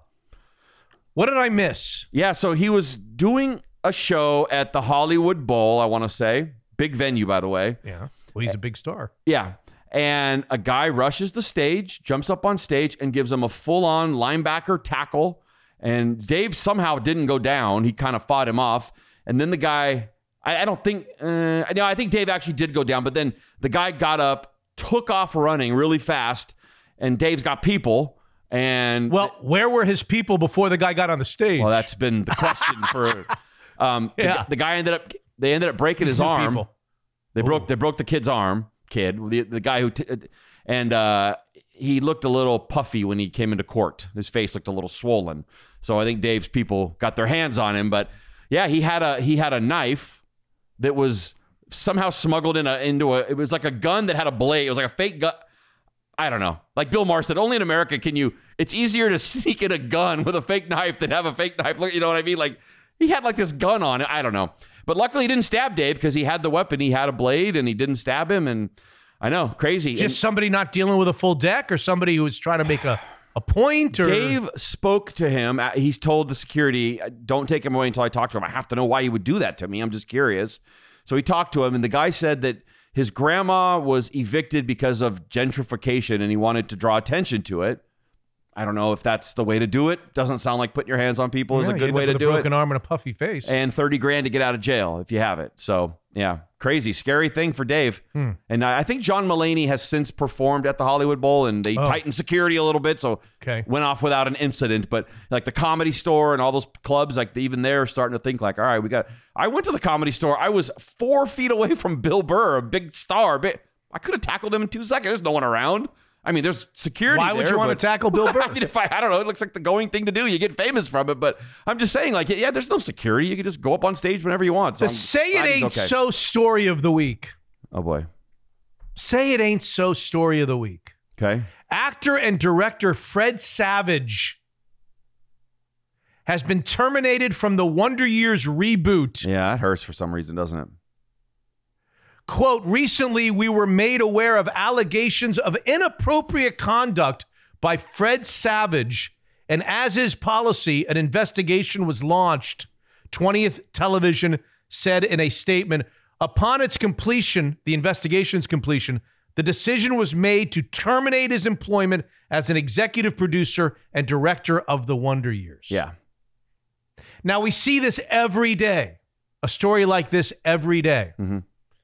This one, Fred Savage. Well, he was at the center of another on-set investigation a few years back. I don't know that. Yeah, during his new Fred Savage. He had a show called, I can't believe it was called, The Grinder.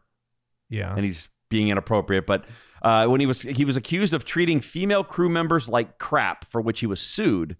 And he denied the claims at the time, even said Fox had cleared his name in his own internal investigation. I did not know this. Yeah. The suit was ultimately dismissed, indicating a settlement of some kind. So I know, Fred Savage of all people.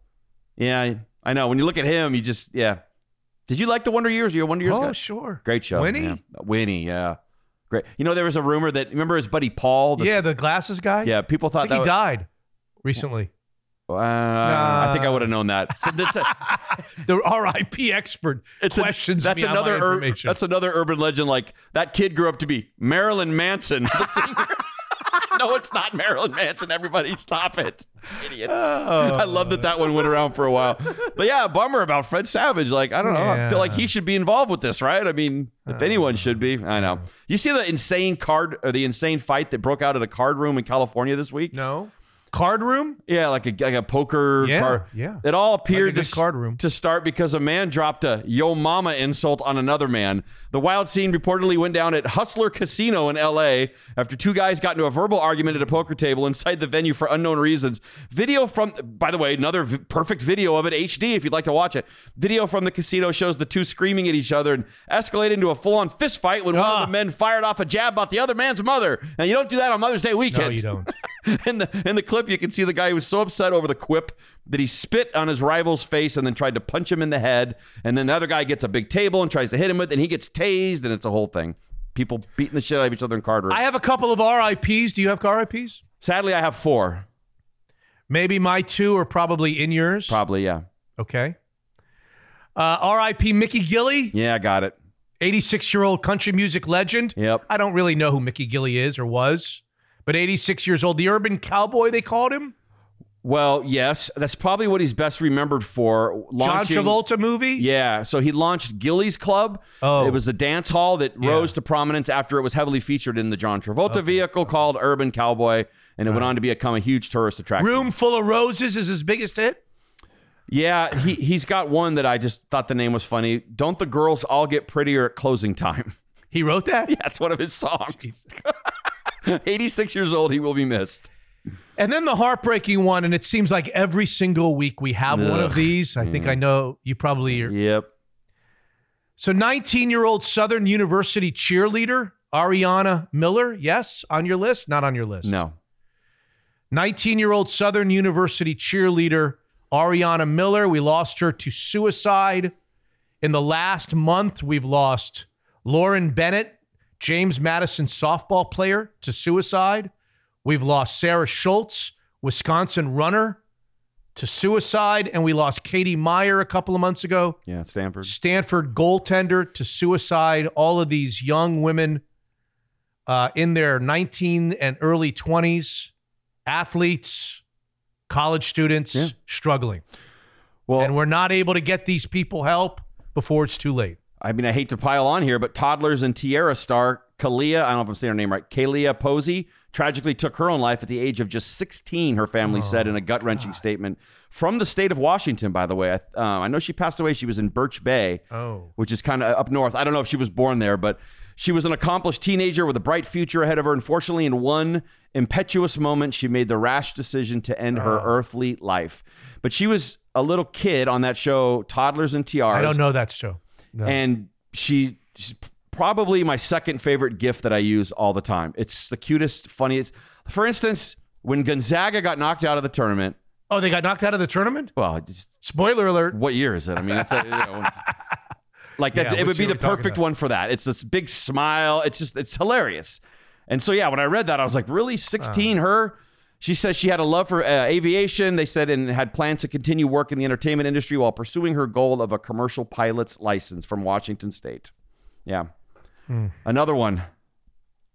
I know, and I hate to be like the alarmist, but you think about, the pandemic and the lockdown. That was tough on a lot of young people. A lot of young people was tough on them, and I just wonder if we were seeing any effect of that. Again, don't come at me. I don't know. I'm just throwing it out there. Really sad. Very sad. Yeah. Really sad.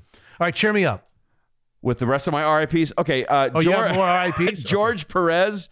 He's one of the most famous and prolific comic book artists of our time with work in both DC and Marvel. He was 67 years old. Actor Mike Haggerty. Now, he's most known for his recurring role as building superintendent Mike Trieger on Friends. I don't know how big of a Friends fan you are. Can't think most notably in the season 4 episode, The One with the Ballroom Dancing, I guess where Joey reluctantly agrees to be his dance partner after Rachel and Monica are threatened with eviction. The guy was on Boston Legal, Cheers, Community, pick a show. He was on it. He was a working actor. He was a series regular on The George Carlin Show, Lucky Louie, and recently starred in HBO's Somebody Somewhere. He was 67 years old, so rest in peace to Mike. And you'd like me to cheer you up? Yes, please. All right, I got some headlines for you. Clean, all clean? Well, they were last time.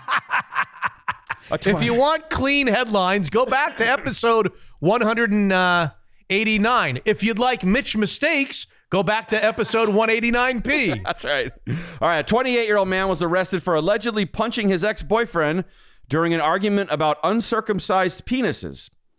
One of the men was contemplating circumcision as an adult, but wasn't sure about the cutoff date. Swiss police say an investigation is underway after workers at an espresso warehouse in Western Switzerland found over 1,100 pounds of cocaine at this coffee warehouse, a street value of $50 million, as they unloaded the coffee beans that had arrived by train. But I think we can all, I speak for everyone when I say the real victim here is the poor drug dealer who received a truckload of coffee beans. Imagine that. Imagine who got killed by that. Thoughts and prayers to that drug dealer. A woman was left horrified after her landlord told her she'd been reported for indecent exposure because she didn't wear a bra while walking her dogs. The woman's neighbor was quoted as saying, "It really isn't anyone's business. If she wants to give those puppies some fresh air, let her." NASA's new project. Mother's Day, hotshot. Mother's Day. Oh, yeah, that's right. Come on. The neighbor said it. NASA's new project, Beacon. Hold on. I got to go get a fish out of my front yard. That's better than listening to this. NASA's new project, Beacon in the Galaxy. Have you heard of this? No. It's hoping the messages they transmit into space will return some contact back. One of the things being sent is a new drawing of a man and a woman. NASA decided that the drawing should be from the front to ensure the pictures aren't mistaken as black holes. And finally, an Ohio school board outside Cincinnati voted during an emergency meeting on Wednesday to censure a member who said she accidentally posted a link to pornography on her campaign's Facebook website page. Yeah, not good. It's obviously an honest mistake, as any of us could have accidentally typed "Silence of the Loins." Honest mistake. We all could have done it. Silence of the Loins? This is one of my favorite. I don't know really? why. Of all the ones you could have come that up one with, for you came some up reason. with Silence of the Loins? Well, I didn't want to get too crude because they can get a little, Crocodile Blondie was another one I thought of. That was a good one. There's a lot of them, but I just thought that one's funny. I used to do a game show on our radio show back in the day. Rock band, racehorse, or adult film. Yeah. Do you remember that? Yeah, I remember. I think that was after me. Yeah. By the way, your buddy Graz once told me he knew a guy whose job it was to come up with porn movie titles. So, like, Crocodile Blondie could have been done by Graz's friend. Right. Graz's friend. That's exactly right.